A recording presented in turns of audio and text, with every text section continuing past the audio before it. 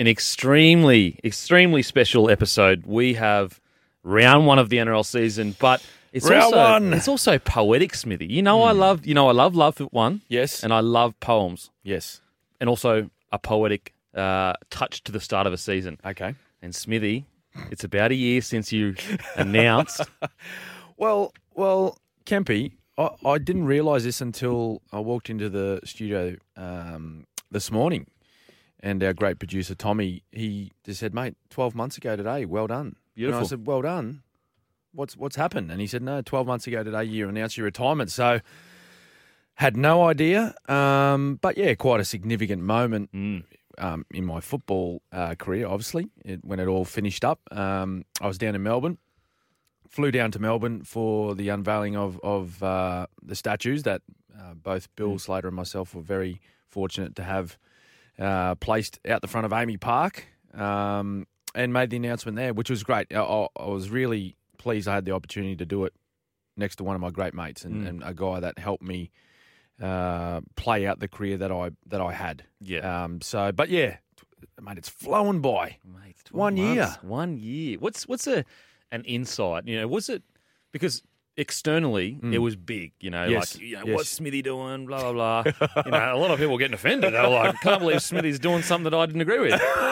What's going on here? There was. But was it? First of all, was it as big to you in sense of did it feel like a grand thing, or was it very each day just wake up, see how we're feeling? That's what it was like, Kempy, and I guess it's really hard to explain why I felt that way. And I think a lot of people felt it was bigger news for them, or sort of a bigger decision than what it was for me. Yeah.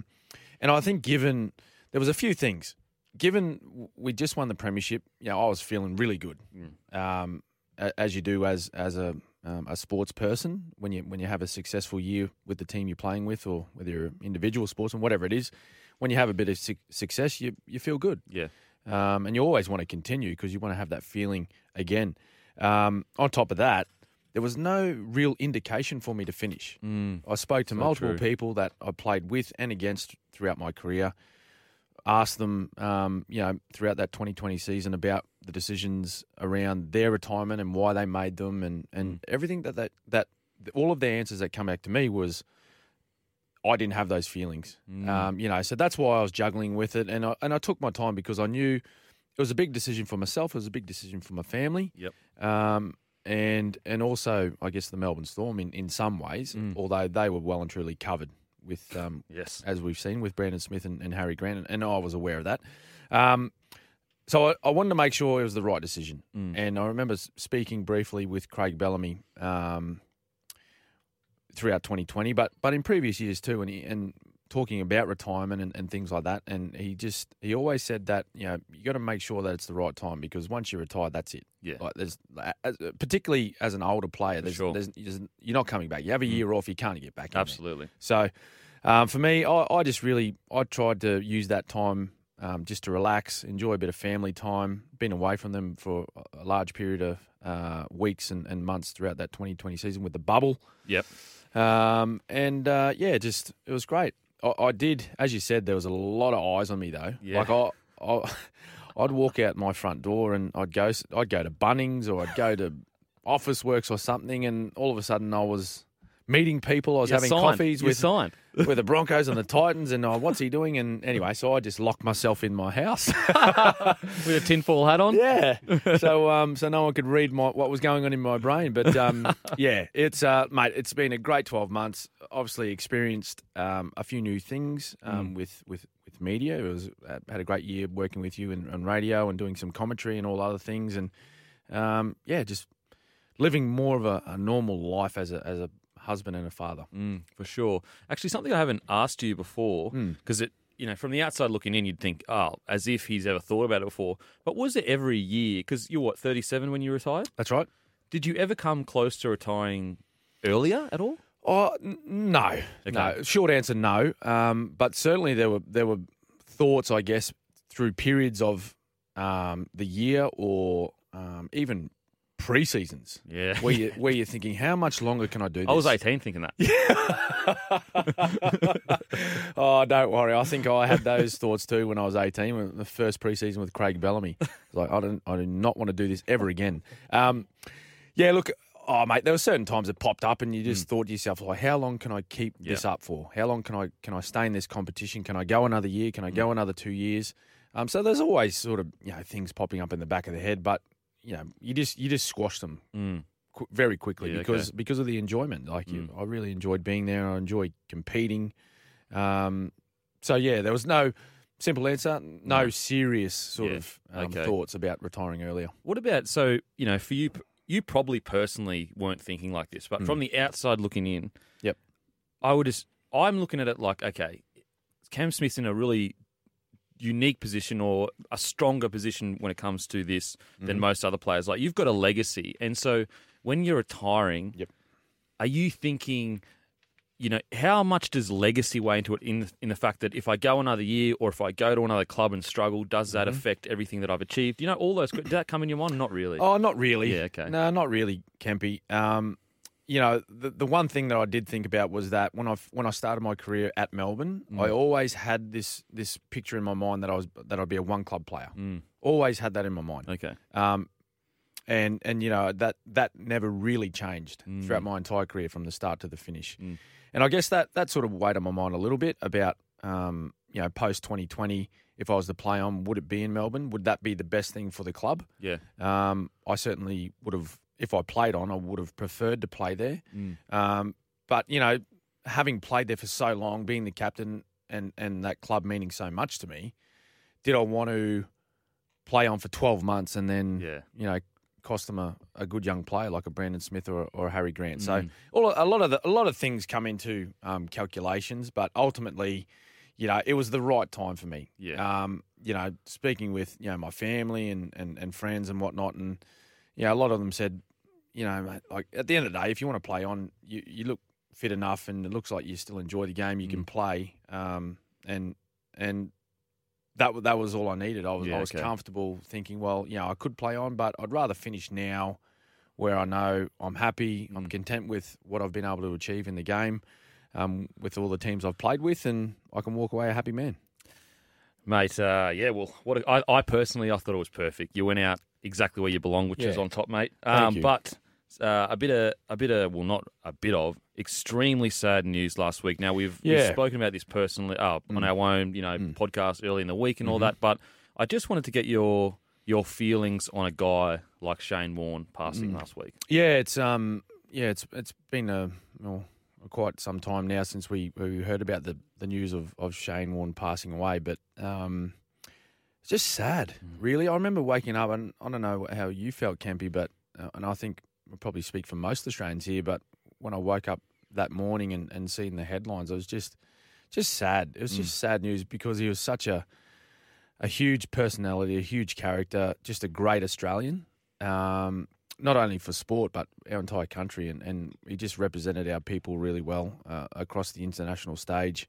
He was known, like, looking at the tributes that have flown in from all around the world, like, he was known worldwide. Yeah. Like, he was a character and he liked a good time and whatnot. But, talking about his sporting prowess, and you probably wouldn't find a bigger competitor anywhere because, listening to comments made by some of his former teammates and even players he played against, he was out every ball he bowled, every action that he contributed on the cricket field. He was out there to make a difference and out there to win.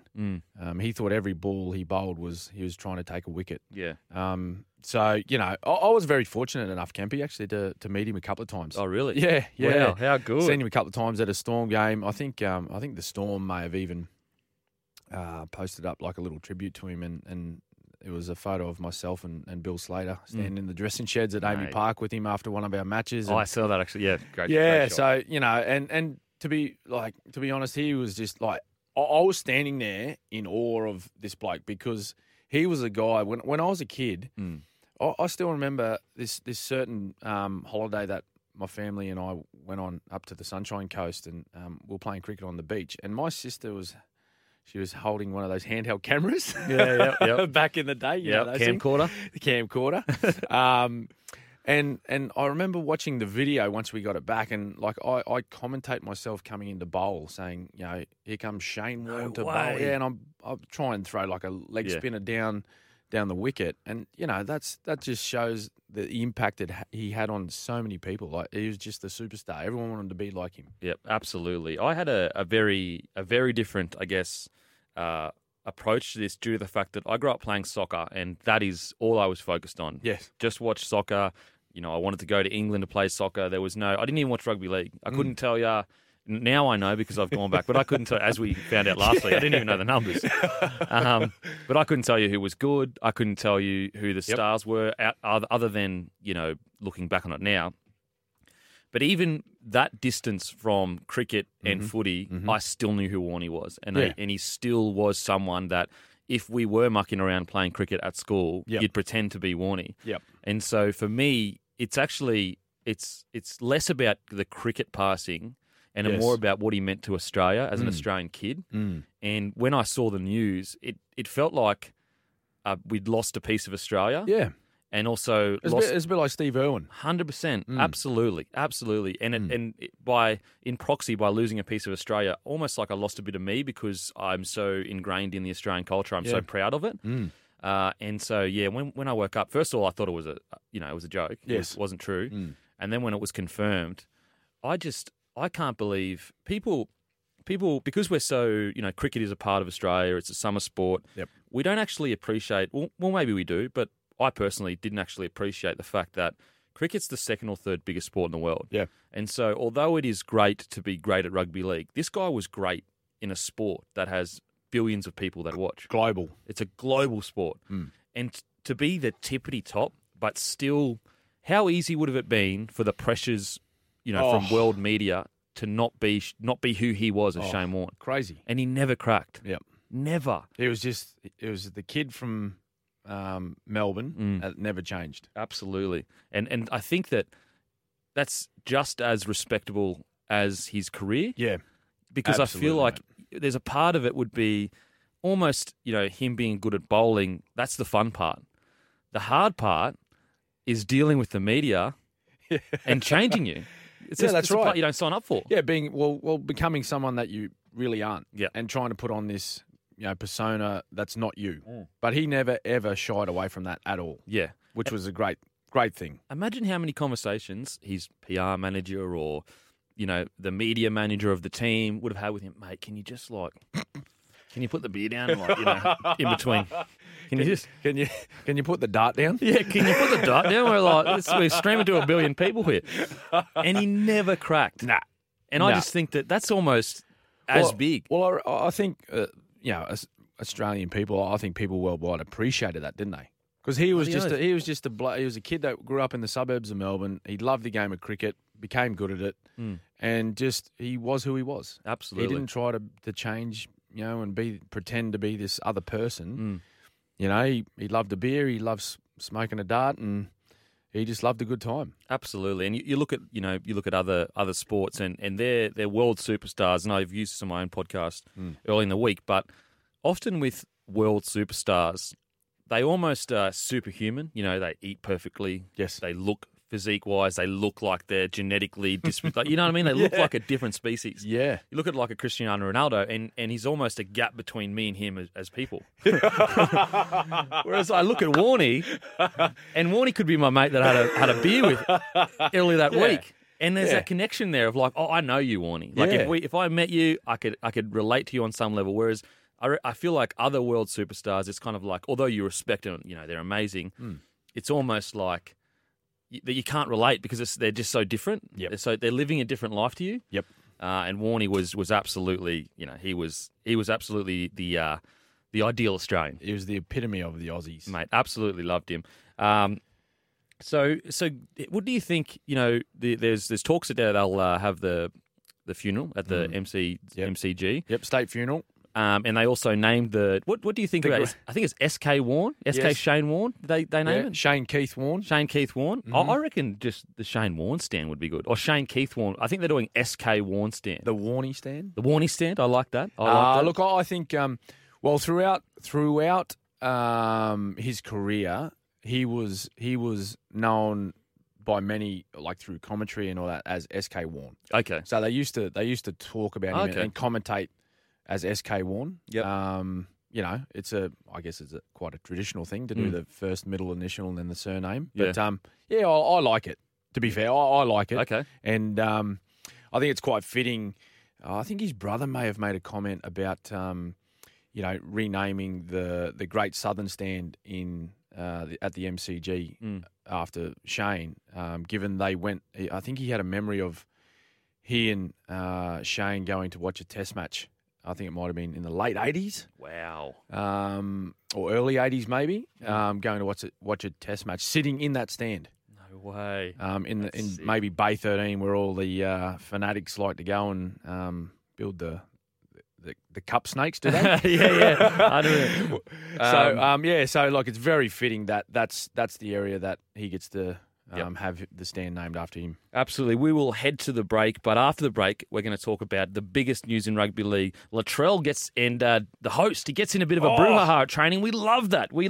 And also, there has been word that should player salaries be public. We'll get to that after the break. Welcome back to the Captain's Run with Cameron Smith. I hope you are enjoying your day because rugby league is back and I'm excited, absolutely pumped. But we have some huge news. First of all, there is word or whispers going around that players' salaries should be made public. If they are made public, that will give the salary cap auditors and the public, general public, a better sense of basically knowing what the players are on so no one is allegedly cheating the salary cap. What are your thoughts on this, Smithy? No, ridiculous. Absolutely ridiculous. Does anyone else's salaries get printed in the paper? It's bizarre. I don't understand it either. Do we know how much, old mate the brickie down the road's getting paid? It's no one's business. Why is it anyone's business? Yeah. Seriously.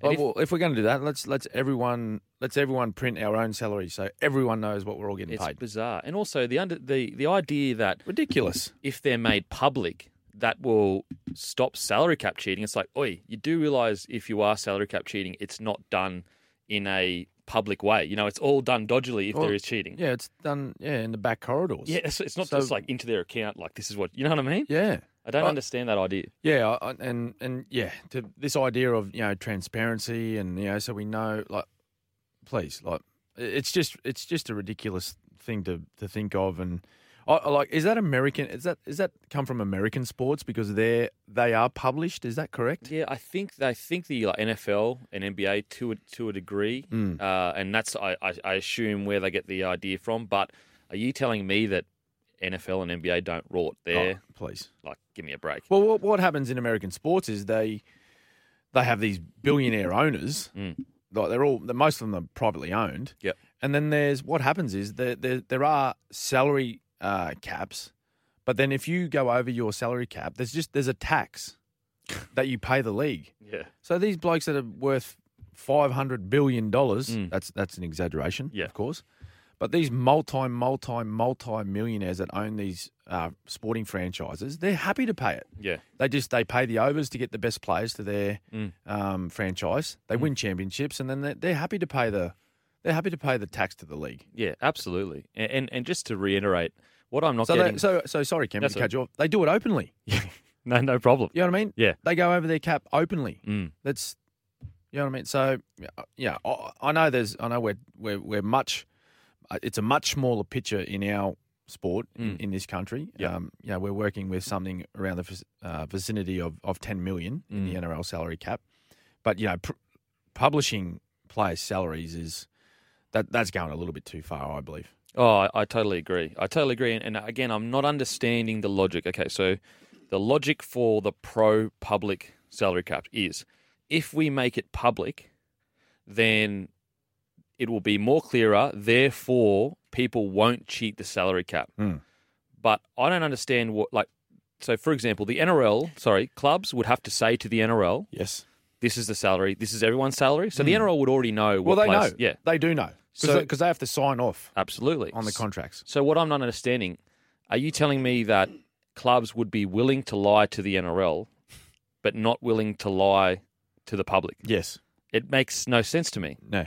Literally no sense. And so the logic behind it, all you're doing is kicking the can down the road. They're just lying to an extra person. Yep.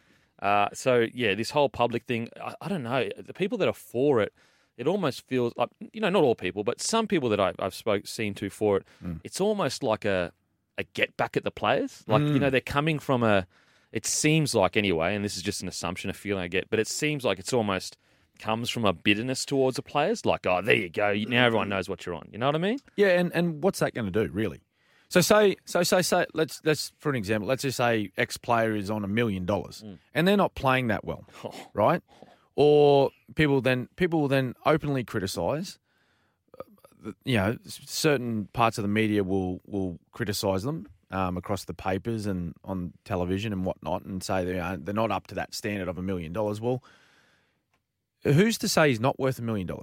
Your worth is decided by the club that signed you. Absolutely. So, X player might be worth $1 million to, let's just say, the Melbourne Storm, but to the New Zealand Warriors, they might only be worth 400,000 or whatever it is. Yeah. So, if someone is on that much money, well, he's being paid that because that club is prepared to pay that player $1 million.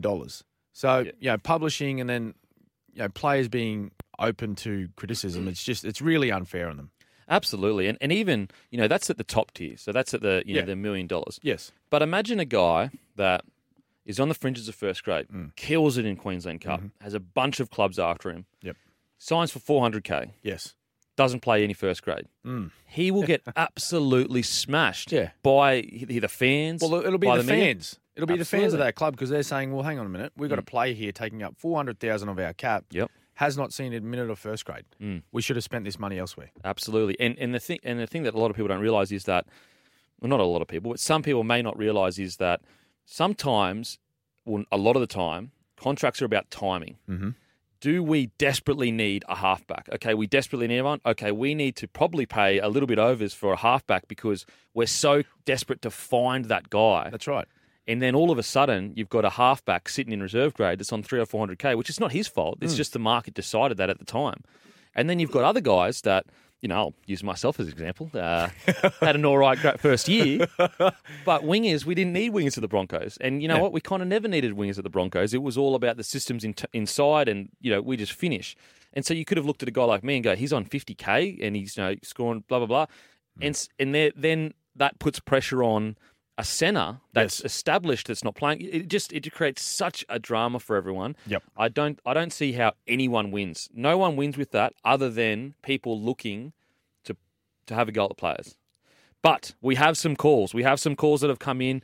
We've got Aiden from Penrith. He has asked a question. What is the biggest stitch-up you've ever seen? Are you there, Aiden? Yeah, hey, how's it going? How you going, Ados? Yeah, not too bad. So your question was, what is the biggest stitch-up we've ever seen? Yeah, just like on or off the footy field, like got you in stitches, just absolutely rolled up and stuff, Well, I've got a stitch-up for you, and I was involved in it. Now, Aiden, I know that you think I'm the bastion of masculinity and toughness. I know that you think that. But there was a time when I was playing the Raiders. My centre was Justin Hodges. It was at Suncorp Stadium. The game was in the balance. They kicked into our in goal. Yep. I cleaned up the grubber. And let's just say Terry Campese slipped a little bit high, not too high. Anyway, as I'm, about to get up, Hodjo walks over and he says, mate, if you stay down, I'll buy you Jaeger bomb at the Normby after. So I stay down. Whilst I stay down, I've got Terry Campese going, Campy, you're a cat. You're an absolute cat. We get the penalty. We end up winning the game. But guess what? Hodjo never paid for the Jaeger bomb. That's unlike him. That's Mate. a act right there. What about you, Smithy? Got anything there? I was actually involved in one. I was packing into a scrum against Darren Senna. He was playing 9 for the West Tigers, and he dacked me. He dacked you on the field. Yeah, we're playing at Leichhardt, and he ripped me strides down. Luckily, I had the Speedos on, but I was only a young fella. I might have been in second or third year. And he's ripped the strides out. I didn't know what to do. Yeah. It worked. Yeah, oh, mate, I rattled just ya. froze. Yeah, yep. We had the footy, and I just someone had to get the dummy half on tackle one. I didn't know what to do. Ado, Penrith Panthers, are they going to go back to back? Yes or no? Oh, absolutely. Mate, absolutely. What do you think, Ado? What are you thinking tonight with Cleary out? Big test against Manly. It's going to be a tough call. Like, we've got Sean O'Sullivan coming in, stepping up. So hopefully he does a good job with Luai and leads the pack around. Yep. Outside of Cleary this year, who's your prediction for Player of the Year for Penrith Panthers? Probably Fisher Harris might step up as well. Ooh, I like that. He's a beast. Isaiah Isaiah. Yes. Brian Oh, Todd. yeah, that's another one. Yeah. Brian. Good old Brian. Too many to choose from. Many, Absolutely. But we will head to the news. Thanks, Aiden. Up the Broncos. Hope they tell you up by 40. More callers. What do you got here? Yeah, we got a couple more callers. The phone is running hot today, Kempy. Jackson from Coomera. Jacko, you there? Yeah, I'm there, mate. How you going? I'm going pretty good. What do you got for us today, mate? Who do you reckon is going to partner Adam Reynolds in the halves when he comes back from his COVID? Well, that's a good question. This question has been asked all pre-season, hasn't it, Kempy? And it's no closer to knowing the answer. No closer to knowing. Look, I think a lot of it will come off the back of this week when they take on the Rabbitohs. Obviously, Adam Reynolds was meant to be there. He's contracted COVID, can't play. He's been ruled out by the Broncos, so he won't be there. But I think it'll be out of. I'd like to say it'll be out of Billy Walters or Albert Kelly. And I think, given Albert Kelly was there before Billy Walters, Him and Tyson Gamble. yeah, I think Albert Kelly might get the nod.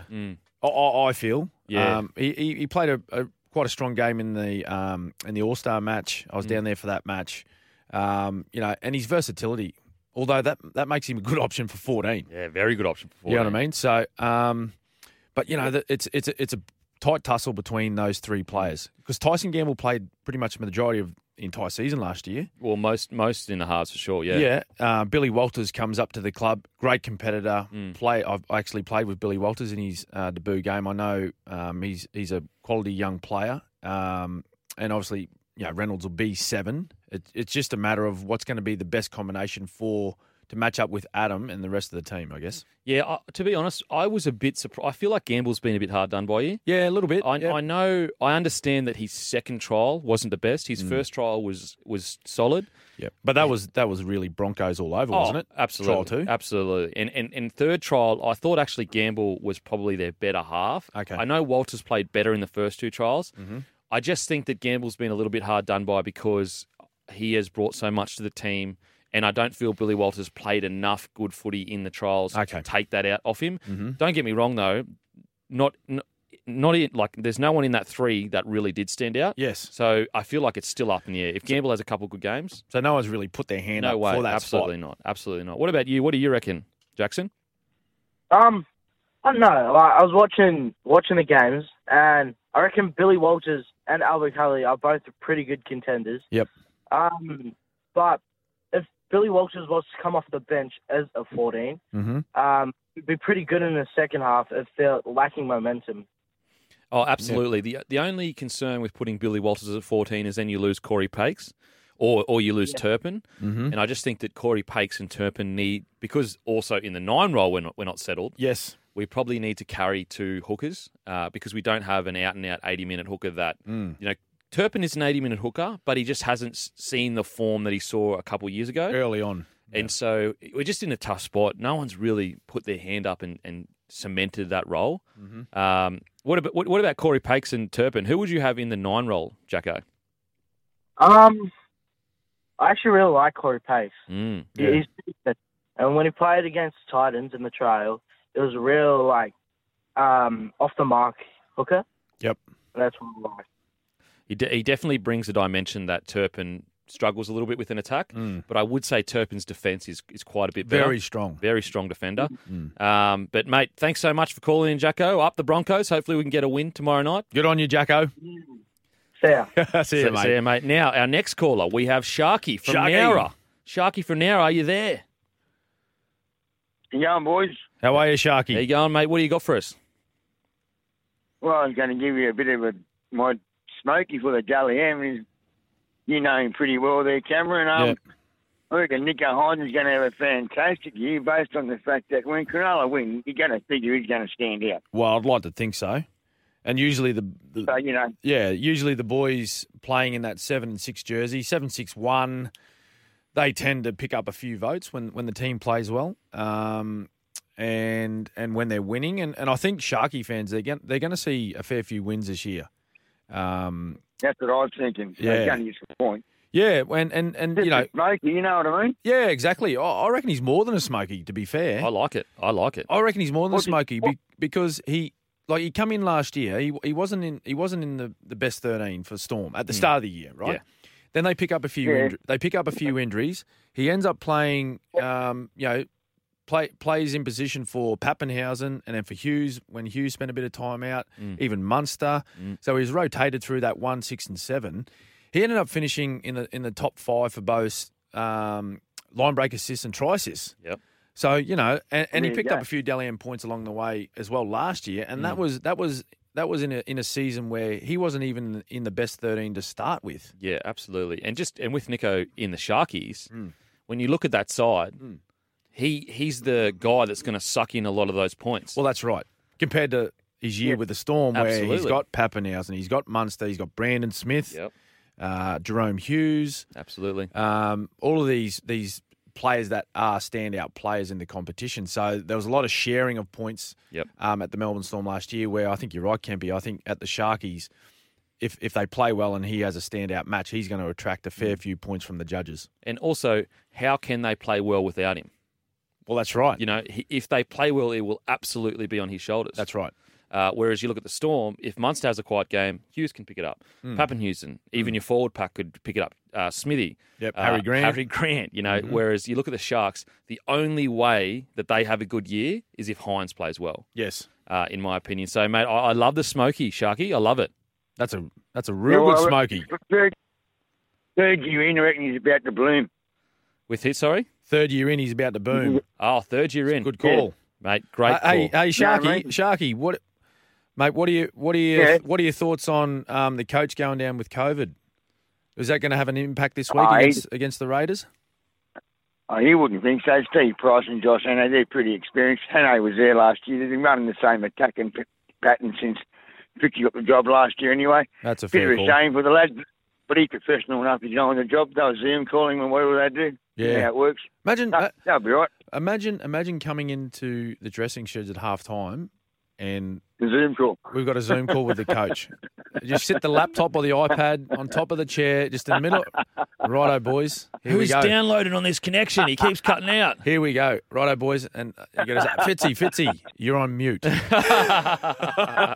been on mute. Turn the your last microphone on. Mate, thank Good you on so you, much. Sharky. Thanks for calling in, mate. No worries, see ya. See you, mate. See ya. Now we've got, a bunch of texts. It's flying in, Smithy. They're flying in. What do we got? What do we got? To the Honourable Cam Smith and Kempy. I like that. I like Honourable. that. Thank you. What are the possibilities of Penrith not getting their first win until Cleary is back?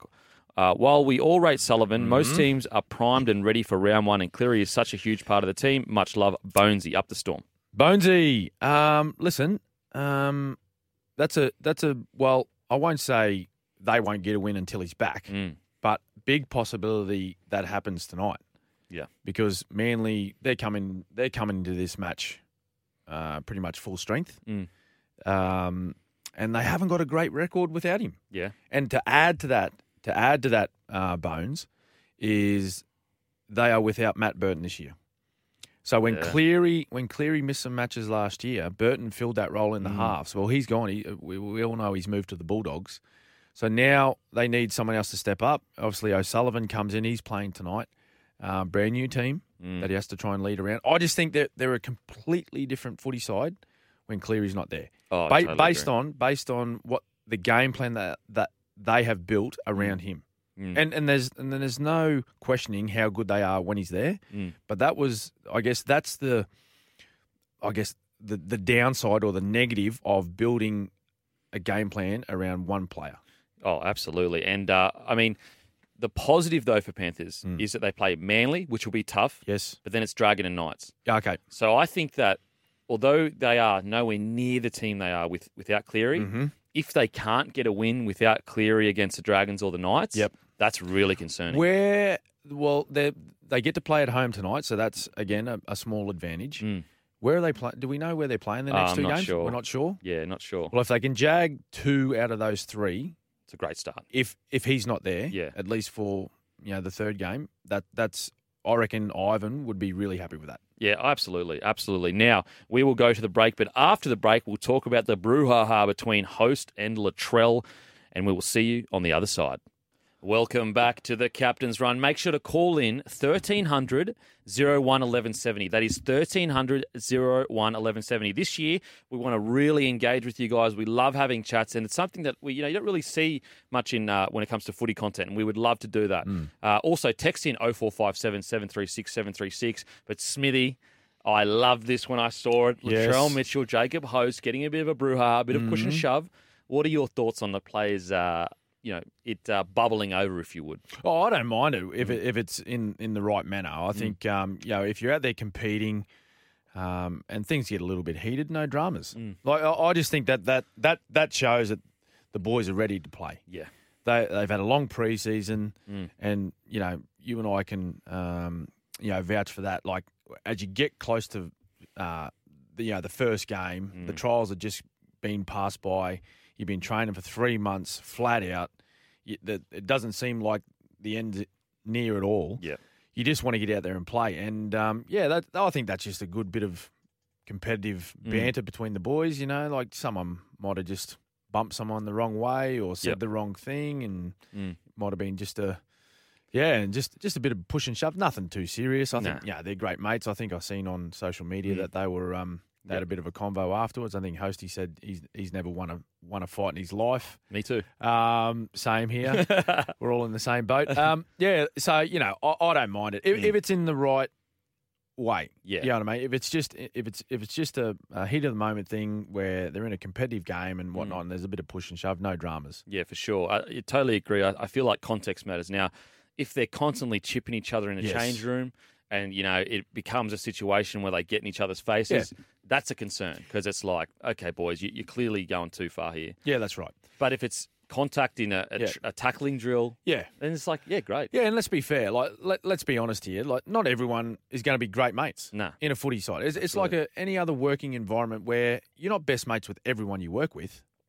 You don't hang out every hour outside of your working hours and have coffees and a beer or catch up for meals or go do stuff in your private time. Absolutely. So we're not saying that everyone's buddy with each other.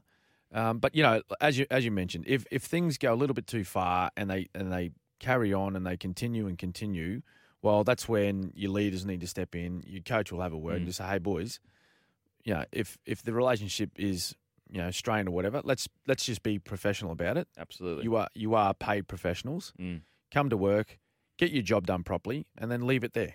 Absolutely. Have you ever experienced any bit of a pushing and shoving on the training paddock? Well, I've seen a few. Yeah, okay. I've seen a few, and I've been a viewer. I haven't been involved in them, as we mentioned off the top. Yeah, probably wouldn't win a fight, but. I've heard some stories. This is in the early days of the Storm, and it was actually one of my good mates, Denny Williams. I actually got to play with him, and he's known to have a bit of a short fuse. Very passionate person, about his mates and looks after his mates and cares about the Melbourne Storm. Anyway, but I heard some stories about him in the early days where he didn't mind throwing a couple on the teammates. Mate, well, I've got one with your mate, Corey Parker. Oh, the great Corey Parker. So. We used to play. Sorry, what do you got there? I was going to say, well, surely you've won this fight. Was it with you? It was with me. Oh, you won this? No, I didn't win it. What? It didn't escalate into that. Oh, it didn't escalate into sorry. That. Yeah, and you got to remember, back then I was like, 79 kilos dripping wet, so I didn't have much in me. Come from soccer. Yep, absolutely. Anyway, so we had a game called the Dropout Game, and it'd be our training run before a game. So the day before a game is a Dropout Game. Bit of fun. Yep. And it was something that if you're a small outside back, you can excel at. And so I was excelling at it, doing really well.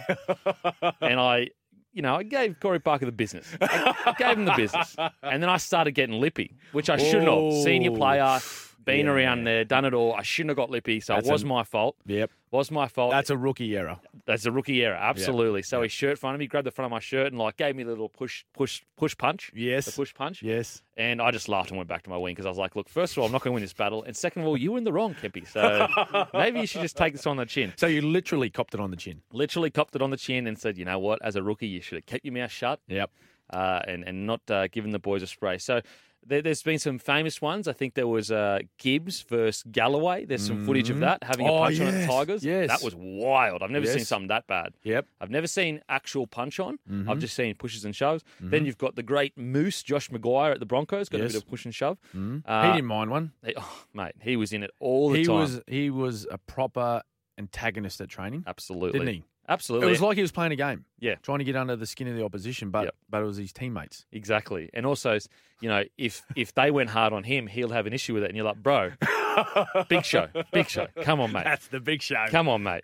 But yeah, so I actually, I agree with you. It depends on the context.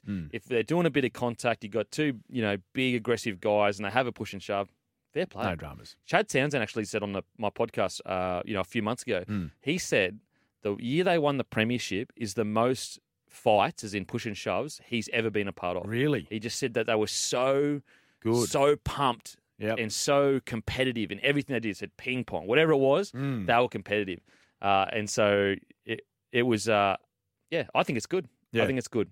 But anyway, after the break, give us a call, 1300 01 1170. Also text 0457 736. We will see you after the break, previewing round one.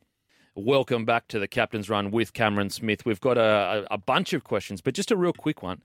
Is Trent Barrett's job under pressure? We've got a question here from the great Nathan. He also asked, Kempy, give advice to Jaden Ockenborough on the wing, but we'll get to the first one. Well, of course he's under pressure. They got the wooden spoon last year, and they need to perform. It's the fact of life of not just NRL but professional sports. The business is winning, and if you're not winning, then there's a huge chance that your job is under pressure. So from the get-go, Trent Barrett will be under pressure for his team to perform. No doubt about it. Yeah, absolutely. And all you got to look at is Des Hasler. First 4 weeks of last season, his job was under pressure. Well, he's gone. He was literally getting asked, should they bring in someone else to help the great Des Hasler? That's how much winning matters. Now, my advice to Ockenborough, well, I probably can't give that much, but if I would defensively, it's all about body shape. Keep yourself square. Don't turn in. Just get up square, stay square, come in, come out. Anyway. He doesn't need advice running the ball. Just run the ball like he did at Amy Park that year, mate. I think it was 19? Ran over me twice. Yeah, good. Anyway, thanks, after the break, we will be getting into round one previews. Call us 1300 01 1170. Also text 0457 736 736.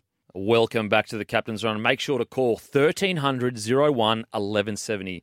That's 1300 01 1170 or text 0457 736 736. But Smithy, this footy's back. I'm getting a bit excited, maybe too excited. Yes. We've got Penrith versus Manly tonight. It's at Penrith's home ground. Yep. Cleary is out, but this does not mean that this clash won't be an absolute banger. It'll be a cracker. Obviously, premiers from last year, the Penrith Panthers, taking on prelim finalists, Manly. And you mentioned just before the break, Kempy, this was a team that hardly won a game of footy in the first month until the great Tommy Turbo returned and just made a world of difference to that footy side. Took out the Dally M medal, best player in the competition last year. So, yeah, huge game. 8 o'clock kickoff there at Blue Bet Stadium out in Penrith. I think Manly may get this one. Funny little stats coming out of this game, though. Cleary not being in the side. Penrith haven't got a great record without him, and they don't have Burton to fill that spot this year. Although Manly, shocking first-round record. Really? Shocking. I mean, it's last year, wow. Something around the numbers of 4 out of their last 15 first-round matches they've won. Oh, my God. So not historically not great starters. Yep. But if there's ever an opportunity to win first-up game, it's this one without with Penrith losing their main man. Yeah, absolutely. And you'd like to think, and we're chatting just in the break about this, you'd like to think off the back of last year, Desi, he would have his men fired up for this because there's a little bit of criticism around Manly and their performances last year, and particularly around the wins, and that they, when things were going good for them, they played well and won. Yep. But when they're up against it, when they come up against the good teams, they found it really hard to perform and play the footy that a lot of us become accustomed to. Yeah, when they were piling on 30, 40, sometimes 50 points. Yeah. So I guess that will be the challenge for them tonight. Oh, absolutely. Absolutely. We know that the Penrith pack, regardless if Cleary is there or not, it's a tough pack. Yes. Arguably the toughest in the comp. Mm-hmm. They've got Fisher Harris leading it. They've got Isaiah Yeo. Yep. I mean, they've got Spencer Linu coming off the bench. They've got a fantastic forward pack. And their defence won their premiership last year. Absolutely no doubt. No doubt in my mind. And so the concern with Manly last season that I hope that they hope to rectify is they can't allow teams to pressure them with their defence. And what I mean by that is when Manly did play in the prelims, yes, they allowed teams to attack from defence. So it rattled them. They went away from their systems. They went away from what was really good and just tried to get points where they could find them. You look at the Manly Storm game. Yes. I mean, that first 20 from Manly, Melbourne's just applied. They choked them. They choked them with defence. Yep. They looked. I'll tell you what. I was on the sideline for that match. It was almost like they were shocked. Yep. When they turned up, they were like, "Wow!" It was like they weren't expecting the Storm to play that way. Intensity. They weren't expecting that. Intensity. So I'd like to think, given they had that experience from that final series last year, and went all the way to the prelim with an opportunity to play in the grand final. Surely they've learned some lessons over that period, when all the boys and the coaches went away in the off-season, had to think about it. Where can we improve? Certainly that was the main improvement going into 2022, to say, let's build a game plan and let's have a backup plan. Let's have a plan B and let's have a plan C, because when teams turn up and they've done their homework, particularly the good teams, when they're well prepared for what we're going to throw at them, if that fails, what can we go back to? Absolutely. Not just here, Tommy, do something with the ball. Here, a DCE, mate, kick a 40-20 for us. Yeah, totally. I totally agree, and I think also they had a tendency to, most of the games they played, the first 20 minutes they'd set the tone. Yes. Manly would set the tone. Boys, this is how it's going to be. If you don't like it, we're about to put 40 on you. Yep. Sometimes you don't set the tone. Sometimes the tone is set against you. Yeah. How do you respond to that? And the thing with the Storm is the Storm set the tone. They said, this is how it's going to be. And Manly went, oh, shit, I don't know what to do. Yeah.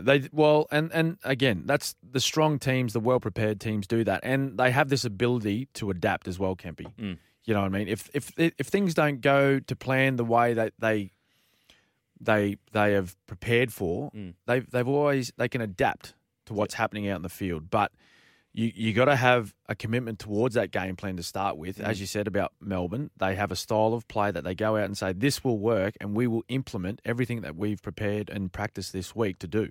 And no matter what the opposition,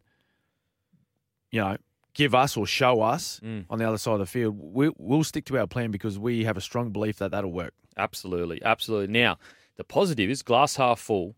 If you can fix that, yes, Manly are a scary, scary prospect. Oh. I would argue that they had the best attack in the comp towards the end of the year. Yep. And so if you can fix that and just get through, I honestly, it's the first 20 minutes. It's so important for them. So important for them. Well, that's our game, isn't it? It's you need to go out and start well. Very, very seldomly do we see, particularly in these games where there's two good footy sides, do we see a team blow a start, allow the opposition to score a few points, and then they come back and win. You might be able to do it against a team that's not playing so well, out of form or struggling or whatever it is, but these two teams that are going to be well prepared for this first up battle, it's all about the start. It's all about the start. You just cannot afford to give good footy sides a leg up. Perfect example.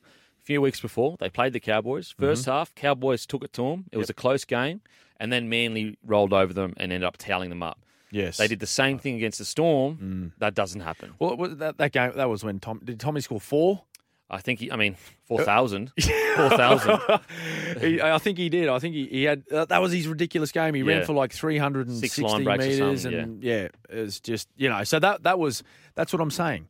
So you can they come up against the Cowboys side who was just struggling for form at that part of the year. Yeah, it was coming towards the end of the year. They're probably a little bit over it. They just wanted the season to end. But then you come up against a side like Melbourne, and it's just a totally different story. So. Big game. What are Panthers got to do? Well, Panthers, they just need to play a very, very simple style of football in attack. I think a lot of it, I believe a lot of their game plan will revolve around Isaiah Yeo tonight. I really do. Yep. He plays he's as tough as any ruck forward playing in the game, but he plays a lot like a half. He plays like a link man in the middle. So if he can help guide that team around the park and Luai and O'Sullivan can kick well and can just try to pin Manly down their own end, keep Tommy in his own half. Yep. For me, that would be their game plan, and I think that will give them the most opportunity to win this match. I totally agree. If I'm the Panthers, I'd be looking at two things. In the final series last year, the Manly centres really struggled with their spacing. But I would also be looking at the All-Stars match when Fisher Harris was linking with Tarpanair. And because you don't have Cleary to get it to your wingers, I would actually be attacking your three and four mans. Like get the 3 and 4 mans interested. That will make the 4-man make a decision. Do I come and squeeze in and then leave my outside minute? So I would actually be attacking. I know it's a cliche, but the middle third. Yes, I wouldn't really worry about trying to strip them of numbers because you don't have Cleary. That Cleary is the guy. When you see a winger just fall over the try line, it happens at Cleary or Isaiah Yeo. Yeah.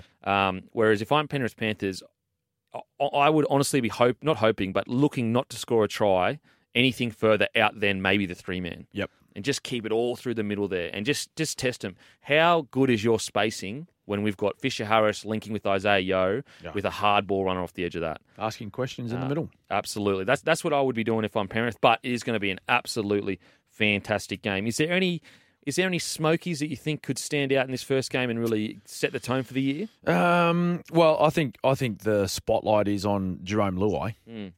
Really. Yeah. He is well, he's going to be the go-to man for Penrith. I know we mentioned Isaiah Yeo being the sort of link in the middle and very important for him, but I think the spotlight will be on Jerome Luai after his season in 2021, and just to see how he handles this first up match, coming off a year where he represented New South Wales and he was a premiership player. Absolutely, I think. It's now we've got Canberra v Cronulla, who is actually, this is my smoky for game of the round because the Sharkies are, they're so keen to set the tone for their year. The Sharkies had a disappointing year last year, but everyone's kind of got on board the Sharkies hype train, including myself. Yep. But the Raiders, on the other hand, also had an extremely disappointing year. And when you look at both of their rosters, you could say they're top 6 rosters. And that's why I believe that this is could be game of the round. What are your thoughts on this clash? Yeah, it's a big game. I do agree with you. I think it's a big game for the Sharkies, given their season last year, which they would have been disappointed with. Would have been Craig Fitzgibbon's first match as head NRL coach, but he's on Zoom on the big screen, like I said. Yeah, he'll be Zooming. So he'll be there, I guess, in some form. But a couple of new recruits to the Sharkies. Nicho Hynes being one of the main recruits with Dale Finucane. It's going to be great. I think Matty Moylan, seeing Matty Moylan back in the halves, he'll be partnering Nicho Hynes. Really excited to see him play and see how he performs because he's a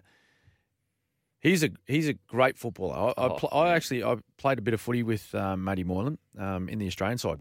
Oh, really? Yeah, he was a part of one of the tours and just I was really impressed with.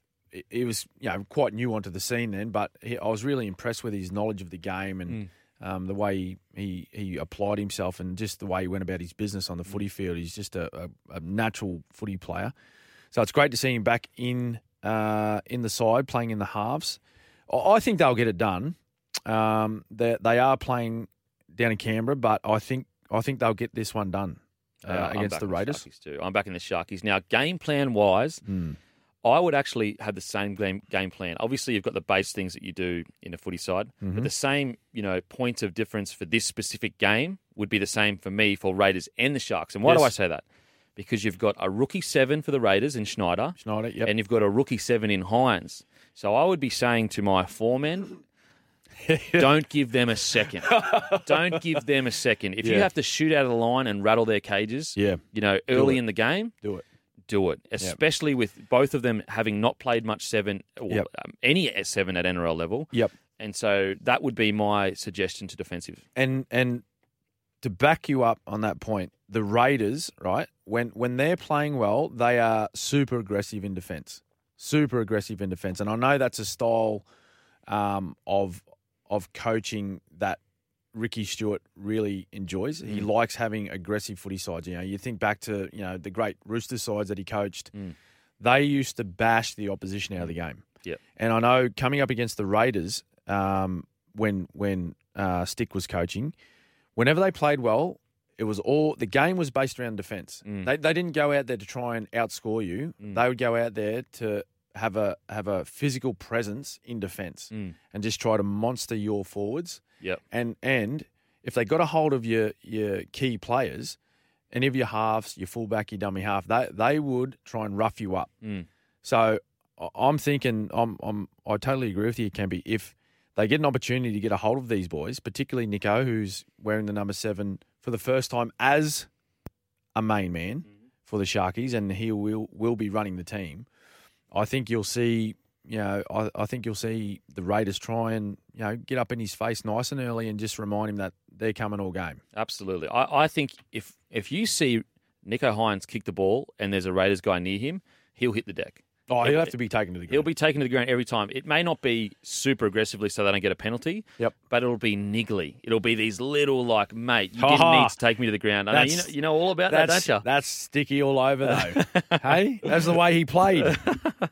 And I think, I feel the same when it comes to Schneider. Get in his head. Yep. He's a rookie. And Whiten, we saw last year, he's a fantastic ball-running 6, but he absolutely needs time and space to do that. And if Schneider is getting absolutely peppered outside in, or even from the inside, you probably want it from the inside, not outside in, that pressure on a rookie, it can just dismantle their game in a heartbeat. I'm not saying it will, but that's what I would be looking at from a Sharks and a Raiders perspective. But we will head to the break. Make sure to call 1300 01 1170, text 0457 736 736, and we'll preview the rest of the rounds for this week. Welcome back to the Captain's Run. Make sure to grab a case of Bloke in a Bar from your local. We're now in every single Bodlo, Celebrations, and IGA in New South Wales and ACT. So get down to your local there, or we're in plenty of stores in Queensland. Go to our website, blokeinhabar.com. We've got a store locator there. Plus, we will be at DY Hotel tonight for our first ever live show, live podcast from 6:30 tonight at DY Hotel. So there's no excuse. There's no excuse not to have a bloke in your hand tonight watching the footy. You can get it anywhere. Boom. Anywhere. The unofficial beer of footy, or the official one, depends who you ask. Now, we've got plenty of text here. We've got someone from a text from Pommy Rabideau. The Pommy Rabideau. Morning, fellas. I 100% agree. The players shouldn't have their wages made public. Don't give the desperate journalists and fans the satisfaction. Rugby league players don't get paid enough, in my opinion. Oh, fair enough. You're echoing our sentiments. Got another text here. Smithy and Kemi, hope you're well, boys. Quick question for Smithy. Now that you're living up in God's country, any chance on pulling on the number 9 for the mighty Currumbin Eagles? The Currumbin Eagles. Up the Storm. Well, one of my good mates, Matt Geyer, former Storm player, he's coaching the A-grade side there. I'm just wondering if he's hasn't put his name to that text. So, Buffer, I hope that's not you, mate. But, look, he actually he threw it out there last year. When it was around my sort of announcement about retiring or whatever, and he said, "Mate, if you want a game, come down." I said, "Mate, come on." There would be haymakers and swinging arms and coat hangers going left, right, and centre. I definitely wouldn't be pulling on a jersey. Yeah. That started with 8 through to 13. Yeah. Get on the sting. I'd be out wide somewhere. Get him on the sting.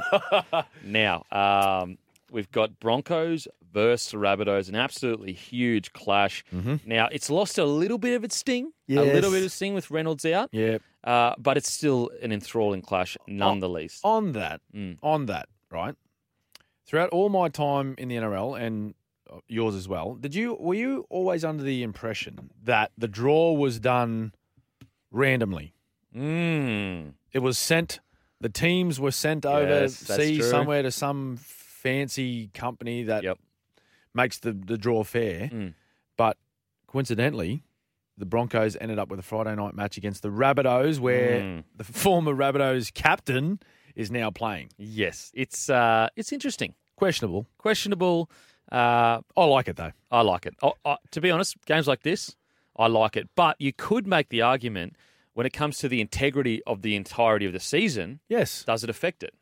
Well, absolutely. Absolutely. If they're just looking for matchups and, the TV stuff or whatever, the ratings and all that sort of stuff, that can be questioned. But Roosters versus Rabbitohs were supposed to land on when Latrell came back from suspension. Wow, it's just another coincidence. Wow. It's a coincidence. I'm not saying that they did land on it, but I am saying let's have a look into it. Which now he's back a week before. He's back a week before, so he'll be ready to go. But nonetheless, this is a big game. Massive game. Big game. I look without, and I know this is your old team. Well, this is your team. Yeah, this is my team. This is your team. I think without Adam Reynolds, this is going to be a difficult one for them. Although, Latrell not being there, Adam Reynolds moving on, Wayne Bennett not being the coach. This is going to be a different South Sydney team, I think, as well. I just think South may just have just a bit too much firepower for the Brisbane Broncos in round one. So the game plan for me, from South's perspective, would be like, boys, they struggle to play 80 minutes. Yeah. So do not panic. Yes. Stick to our systems and just keep thinking in your head. Grind. Don't try and win this in the first 20 minutes. Don't even bother. Because guess what? We've got a guy named Cody Walker on our side. If we need points, trust in his ability, he will get us points. He is one of the best footy minds I've seen on the field. He's just incredible. So the Rabbitohs don't get too eager to score points. Just build pressure. Repeats it. Because Broncos, over the last 24 months, have had a tendency to break. Even in the trials, they showed a tendency to break. Yep. So that's from the Rabbitohs' perspective. Yes. The Broncos' perspective, I would appeal to their pride and be like, boys, we are at home. Yes. We have been written off for 24 months. Yes. It's 80 minutes. That's all it is. It's not 3 or 4 hours. It's not 6 hours. You have 80 minutes to earn some respect. Yep. Do you want to do that? Yep. And if they can do that, put it this way, if the Broncos can go for 80 minutes, I actually can see an upset. Yep. But if they come in and out of the game, it could get quite ugly for them. Well, I agree on that part where this is about a pride thing for them, isn't it? Absolutely. Off the back of the last couple of seasons where they've just been very much unlike the Brisbane Broncos that we've all become accustomed to over a long period of time. It is a pride thing because you, as a sportsman, when you pull on a jersey, that should mean something to you.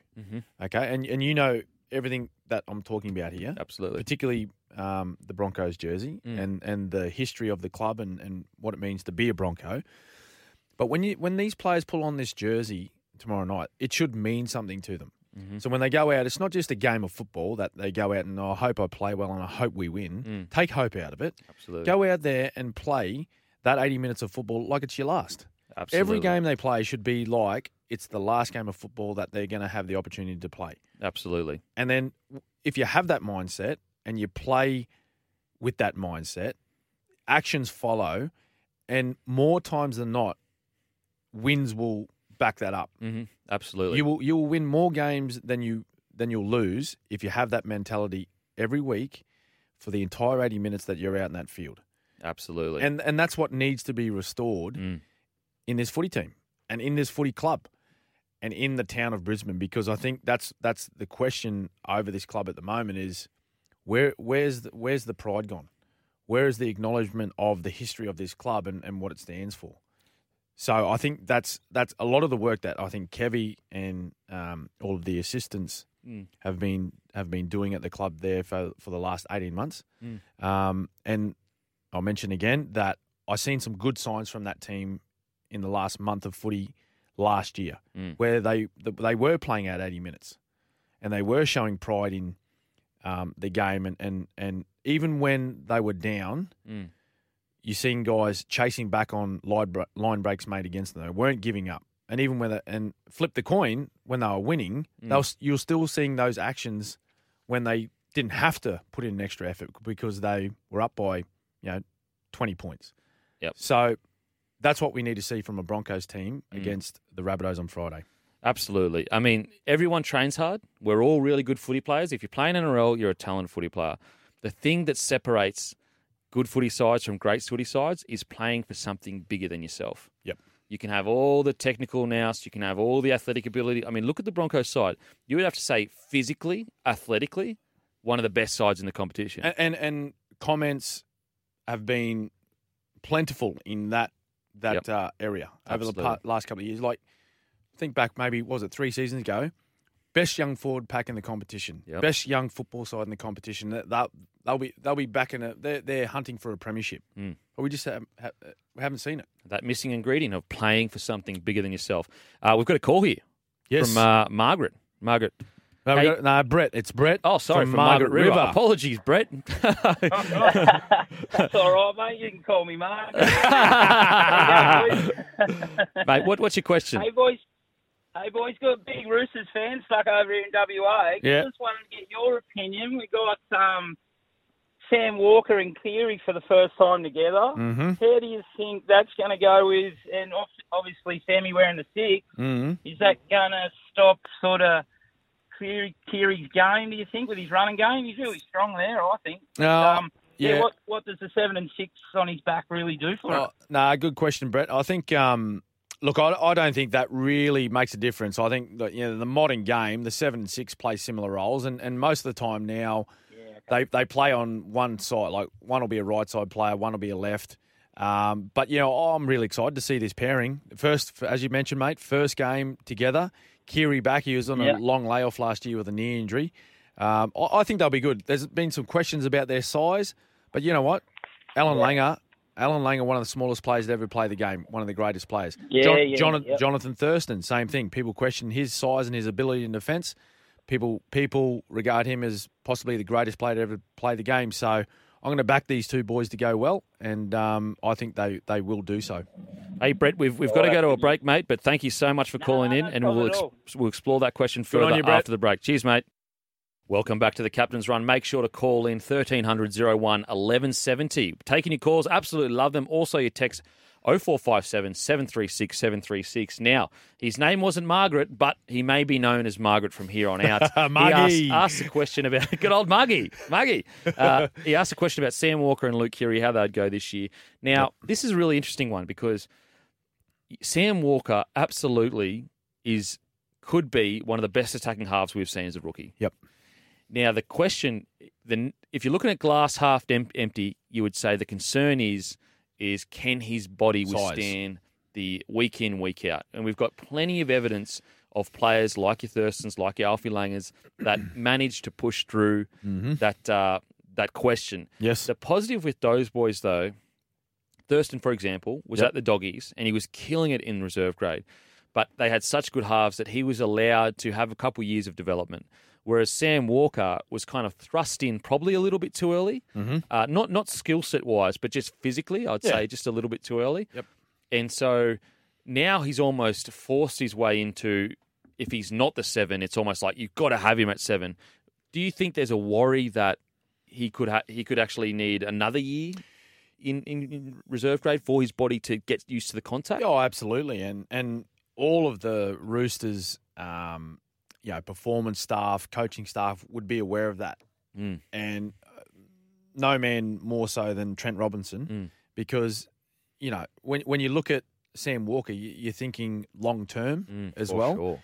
You don't just want to chuck this young man out to the wolves and just beat him up to the point where he's just like, I don't like this game.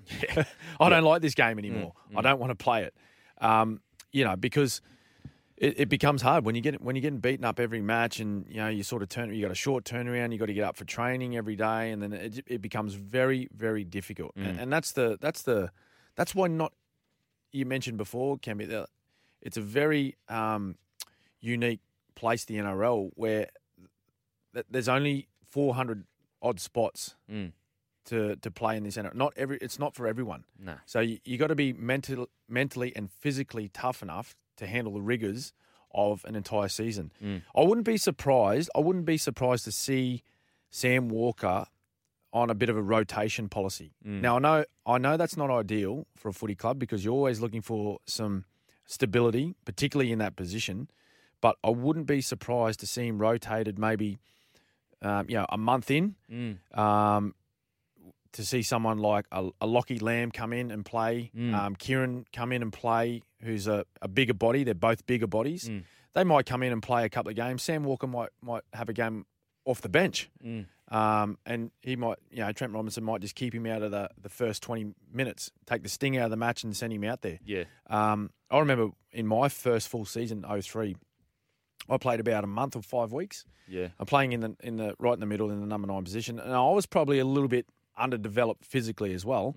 I was probably underdeveloped physically when I finished my career as well after 400 matches, but compared to everyone else. But I think I still remember my first full season. So I played my first 2 games in 02. They were just one-off matches. It was 1-2, and then that was it, back to Queensland Cup. But I remember my first full season, I played about 5 weeks, and then Craig Bellamy put me on the bench because he knew that, mate, this kid, he's just come into first grade. He's playing in the middle.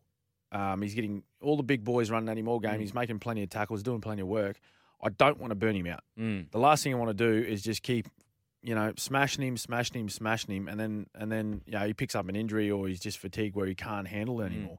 So he made the right decision for myself and the team to take me out of that starting spot, put me on the bench. I think Denny Williams might have gone in and started in the 9 jersey, and I'd come on after 25 minutes. Yeah. So we may see that happen with the Roosters. And the concern is when you're in the middle or at 3, not the concern, but what you have to eventually come to grips with is you will be targeted by the biggest, strongest, fastest men in the NRL. And so, I agree with you. I think there will be a point where, bring Sam Walker off for a game and maybe start him on the bench, give his body the chance to recover properly. Also, maybe take a little bit of pressure off him as well. Just like, mate, you don't stress about you getting too tired, or if you're 4 games in and your body's not feeling it, just let us know. We'll work around it. And that's what the good coaches do. They're not just out there coaching game plans. They manage. Yeah. Okay. They manage the players. They manage individuals, and they don't just manage, week by week. It's thinking whole season. Yeah. You know what I mean? And the Roosters have shown in the past too, they're happy, right? It's not about winning every match throughout the year and finishing minor premiers or being top 2 or whatever. It's about putting themselves in a position where, all things being equal, they reach the top 8, they get themselves into the finals where they are raring to go in the final 4 weeks of the season. Absolutely. Perfect example was 2018 and 19 where they didn't would start the best at 18. No, they didn't. Yeah. No, but they built throughout the season, rested players when they needed to, off the back of some Origin commitments and whatnot. Through fatigue and big minutes played, consecutive games played, they rested players here and there, so that they had the strongest possible team available for that final series. Yeah, absolutely. Just a quick bit of breaking news with Broncos Rabbitohs. Blake Taff has failed to finish training after rolling his ankle. He may be in doubt for the Broncos. Yikes. Wow. Yikes. So who is there anyone to fill that position now? Maybe Alex Johnson, go back to fullback. Yes, true. Greg Manser onto the wing if he isn't starting already. But anyway, back to Sydney versus Newcastle Knights. We've spoken a bit about the Roosters. The Knights, how do they win this battle? It's a huge battle. Big game. Look, and again, Mitchell Pearce, we spoke last week about his departure with the new Knights captain, Kalen Ponga, and how that changes his role personally. Yep. And how the team changes their game plan. Adam Clune comes in, who you've been impressed with. I really have. Like Clune, for me, if I'm being 100% honest, I've already said this. I thought he was a depth purchase, but he has been so impressive for me in the trials. One of their better players, and really has brought direction to them. He's played much better, and he's actually given me a lot more hope for the Knights. I was quite concerned after they lost Pearce, and I didn't know who their halves pairing would be. Obviously, Clifford, he's still relatively young, relatively inexperienced, whereas Clune, although he hasn't played much NRL, he's played a lot of footy. And so I was actually quite impressed. And then when you look at their forward pack, I know one of the Saifidi brothers is out with a fractured tibia. Daniel. Jacob is still playing. You've still got Clemmer. Now, it's going to be a massive uphill battle.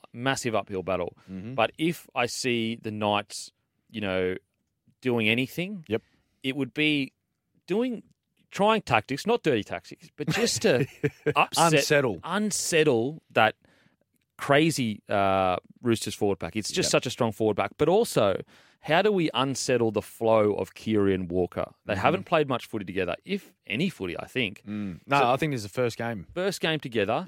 So that'd be the first game with Victor. Again, massive uphill battle. But if the Knights can somehow upset the flow of those two players and, don't have to basically change your tempo. So sometimes shoot out a line, sometimes up and slide. Sometimes get really aggressive from the inside. That's where I see that they may have an opportunity to really stutter that Roosters attack that is just so good. I think another focal point for them will be Victor Radley. Don't give Victor Radley time. Don't allow him to dictate the pace of the play the ball. And what do I mean by that is if you give Victor Radley time and he digs into the line, you are strapped for numbers no matter what. And so that would be my tip for them. Yeah, I think for Newey, just looking at their football last year, I know it's a different footy side, but I think what needs to happen is their spine, Clune, Ponga, Clifford, Chris Randall is playing 9 with Brayley out through injury. Kurt Mann won the 13. Yeah, Kurt Mann's in the 13. I think that spine, they really need to have a clear plan around their attack. I looked at Newcastle last year and they had some great attacking options and looked at times that, they had a really nice game plan, but it's like they come in and out of the game. So what worked for them early, they never threw that at the opposition again. I see them get good field position with some set starts through either drop out reception or some penalties or 6 to goes, and they threw nothing sets at the opposition. They'd run through their 6 tackles and there wasn't a shot fired. There wasn't a question asked, and I don't understand why. With one of the most potent attacking players in the competition in Kalen Ponga, why you wouldn't be asking 3 or 4 questions in a set of 6? Yeah, absolutely. Like let's not get inside the opposition, 40 metre zone and just have 5 hit ups and then try and roll one in the in goal for a repeat. Don't get me wrong, there are certain periods of the game where that may need to happen. But on the most part, I'd be giving Ponga opportunities. Absolutely. Look for opportunities. Absolutely. After the break, we will get into the best sporting moments of the week, plus continue to preview round 1. Call on 1300 01 1170. Text 0457 736. We'll see you on the other side. Welcome back to the Captain's Run. Make sure to call in 1300 01 1170. 0457 736 736 for text.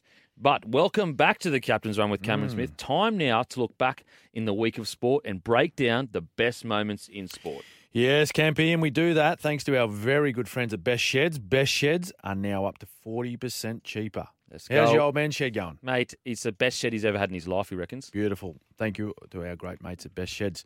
Righto, the 3 big moments from sport in the last week. Number 1, best moment of the week is the fact that the NRL is back tonight. Boom. We're on. That's a gimme. We've said it 1,000 times already in the show, but I just wanted to remind everyone, if you've just tuned in, footy's back tonight.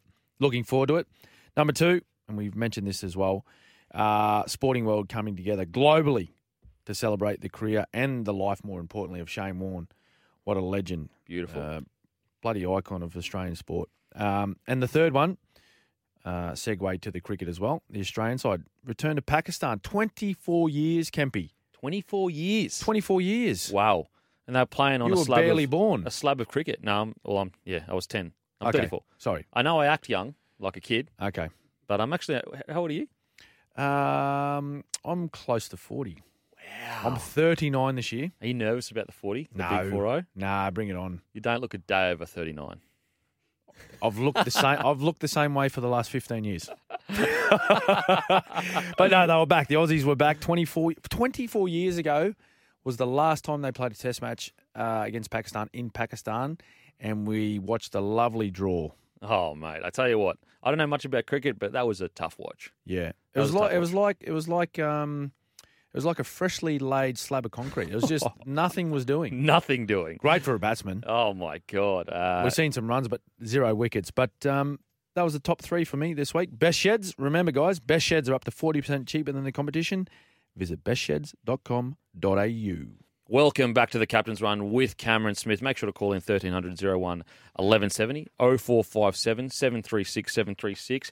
Now, we've got plenty more games this week. Is there any games that stand out to you, Smithy, that you're very excited? We were just talking about, obviously, the Melbourne Storm and their incredible round 1 record against the Tigers. Yeah, keen to see the Storm go around. Big news, Jesse Bromwich, another COVID casualty. Wow. Jesse Bromwich ruled out. And again, we spoke on the show last week, didn't we, about the impact that COVID will have on the competition this year. And, not only affecting players, but coaches. So already, round 1, just on our doorstep, we lose two captains, Adam Reynolds and Jesse Bromwich and a coach. Wow. Straight up in the first round. So plenty more to come on that front. But look, I think Craig Bellamy will have the players' eyes spinning in the back of their head ready for this one. Surely. Given the finish to 2021 and the disappointing loss in the prelim, plus his round 1 record for the Melbourne Storm, trying to keep that intact, and also playing against one of his former assistant coaches in Michael Maguire. But to be fair, West Tigers, they've got plenty to play for themselves. I think that first 20 is going to be fiery as they come. You reckon? I think it's going to be fiery. Some fisticuffs? No. I hope so. No, they can't. They're not allowed to. They're not allowed to. Not allowed to. You push and shove. Push and shove just to create a bit of tension. But I just think that, the Storm are going to be stinging from the last game they played. Mm-hmm. And the Tigers, when we talk about something to play for, they have absolutely something to play for. But we will see you on the other side talking about the rest of the games for this week. Mm-hmm. And make sure to call in 1300 01 1170 0457 736 736. See you on the other side. See you soon. Welcome back to the Captain's Run. We have a caller coming through named Theo from Victoria. Are you there, Theo? Yeah, mate. Hey, good morning. How you going, Theo? Yeah, not bad. Smitty, I just had a question for you. Yes, mate. I was just wondering, with your time at the Storm, what were your thoughts on grassroots rugby in Victoria, in the state, compared to how it is in Brisbane and Sydney? Yeah, well, it doesn't seem that strong here in Victoria. Well, the game is relatively new to Victoria, right? Like, I'm not saying that it was never played in the state before the Storm rolled into town, but if you look at the growth through that period when the Storm came in to the competition in 1998, it's been huge. Looking back when I first started my career, I remember getting on aeroplanes when we used to play interstate matches with all of our team apparel. We'd walk on the plane. Not a single person would know who the Melbourne Storm was. Wow. Not a single person. Wow. People would stop you on your way down the aisle and say, "Oh, excuse me, what team are you? Are you guys basketballers?" Because there's so many tall fellas walking down the aisle of the plane. But no, we play. Did they ask you, are you their accountant? No. Are you the team manager? But it's from that point, Theo, there's been a huge change in the popularity of the sport, the amount of young kids that play the sport, both boys and girls. There was hardly a junior football team when I first went down there, but now there's at least a dozen junior footy sides, and it's played by a big number of kids. And there's development programs through Victorian Rugby League who play in some of the national competitions and are very strong. Wow, okay. Very strong, yeah. That's interesting. I wouldn't have thought that would be... No, very strong. No, okay. I remember in the final sort of few years of my career down there, I think we sent a couple of under-18s Victorian development squads up to play some teams up here in New South Wales, and they actually come away with victories. So, look, there's some quality young Victorian players getting around.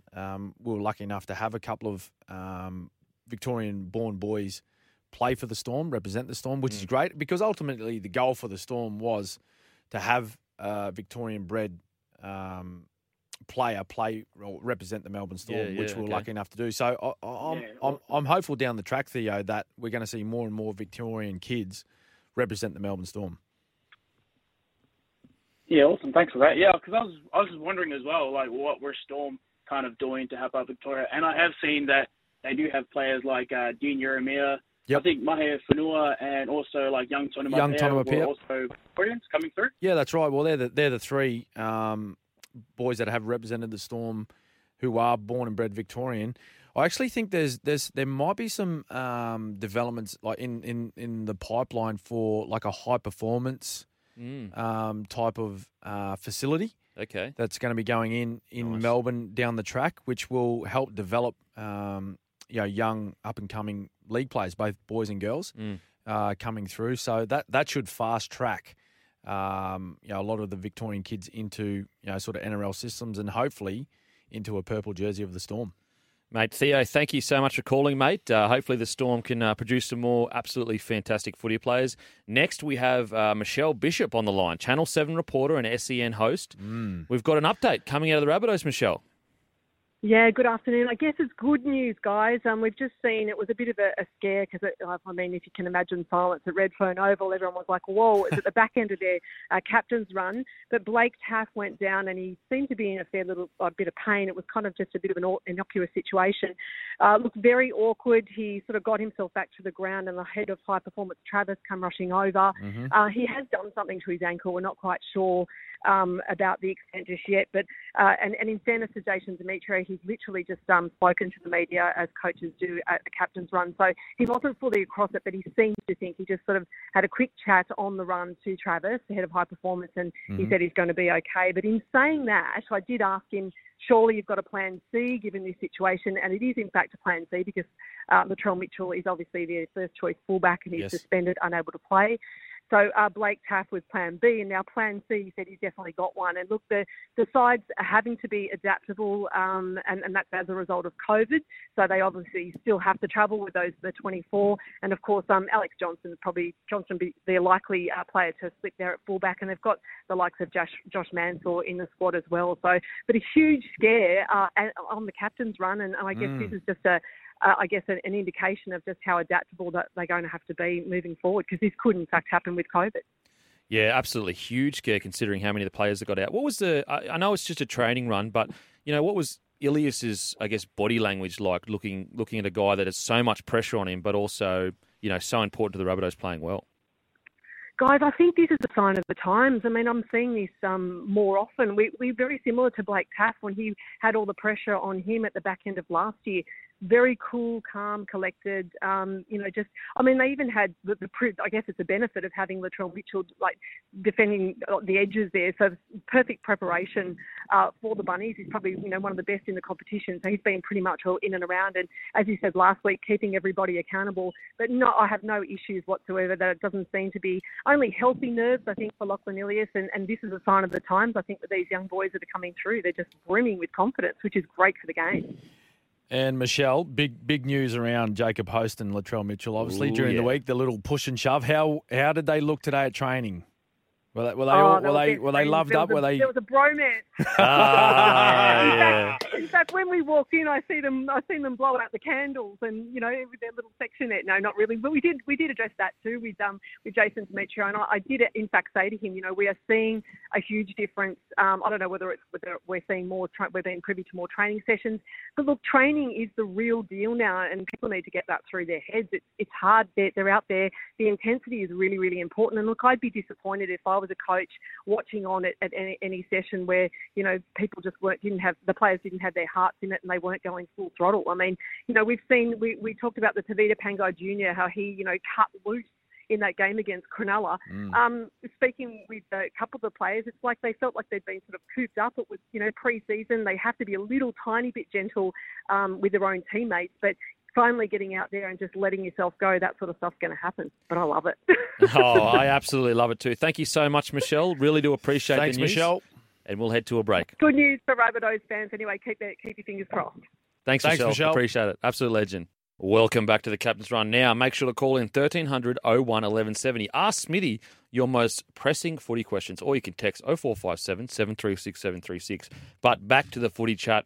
We have a huge clash. Also, a clash that I'm really excited for. We've got the Dragons versus the Warriors, two teams that a lot of people have finishing middle of the table. Now, Dragons for me are a real smoky 4-8, but Warriors aren't far behind them. What do you think about this clash, Smithy?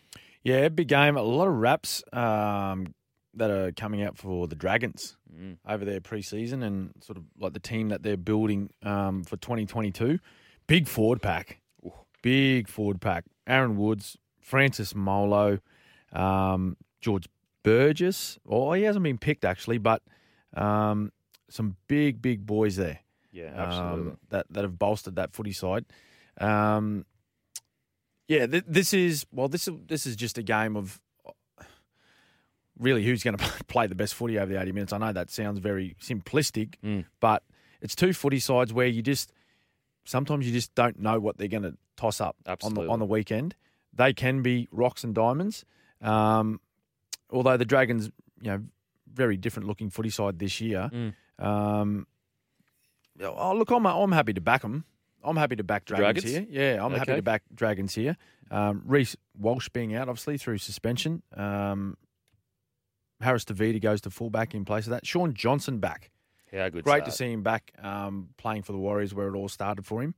Going to be a great influence, I believe, for that footy side. Oh, massive. Now, game plan-wise, the Warriors, I have a concern that they'll struggle to find points. Mm-hmm. So if I'm the Warriors, I'm saying, boys, our forward pack is probably more explosive. Yes. Probably a bit, bigger even though Dragons' pack is big. But I would say Dragons' pack is big but not as mobile. Yep. So if I'm the Warriors, I'm trying to win the game through the middle, score through the middle. If I'm the Dragons, I am basically saying, look, they may struggle to score points. So if we can just hang in this battle and then use our attacking prowess with Hunt, Sloan, Amone, Lomax, Suwali, not Suwali, sorry. I can't believe I'm forgetting names. Sully. That's where Moses Sully? Yeah, Moses Sully. That's where I feel that they have the edge is in their backline, the Dragons. Yes. So if they can just withstand that really big, strong, powerful Warriors pack, I think the Dragons get the job done. But I watched the trials, and I know it was a little bit understrength Storm side. The Warriors forward pack, when they got a roll on, they were very hard to stop. They were good. Yeah, they were really good. And they've got some older heads in that forward pack as well, and some really good ball playing forwards. Yep. You spoke about earlier about having some ball movement for the Penrith side tonight. Yep. Through the middle. Always creates a lot of decision making for the opposition middle players, and that's where you see most of the fatigue happen in the game. So if they can ball play like they did in that trial that we seen against the Melbourne Storm, they could cause some issues for the Dragons. And there was a lot of positive signs for them in that match. Absolutely. For the Warriors playing up at the sunny coast, which is sort of their home away from home. So this will be a good game. Be a good game. As I said, it's sort of it's 6-1, half a dozen the other, but I'm probably going to lean towards St. George at this stage. I just want to point out, so you've got Blake Laurie and Aaron Wood starting, and you've got Bunty Afoa, Adam Fanor-Blake. Then you've got Wade Egan versus Andrew McCulloch.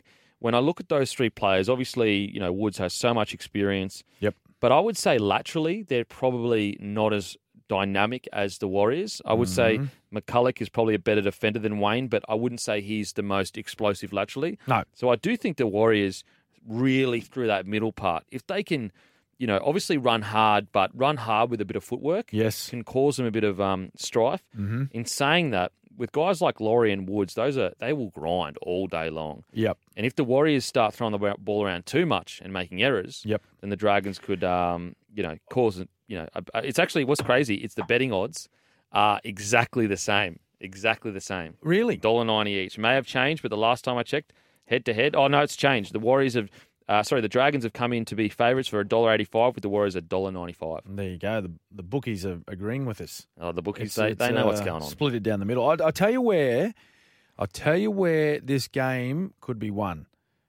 Both interchange benches. Okay, I like so it. So you think Dragons, right, at the moment, they're named Moses Mbai, Francis Molo, Josh Kerr, and Jack, is it Goswiski? Goswiski, yeah.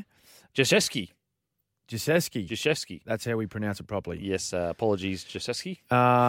Sorry, Jack. And then you look on the other side, like the great matchups. Jazz Tavanga, one of the best utilities in the NRL. Ben Murdoch-Masila, Aaron Penne, former Storm player. Were you at the Storm when he was there, Penne? Yep.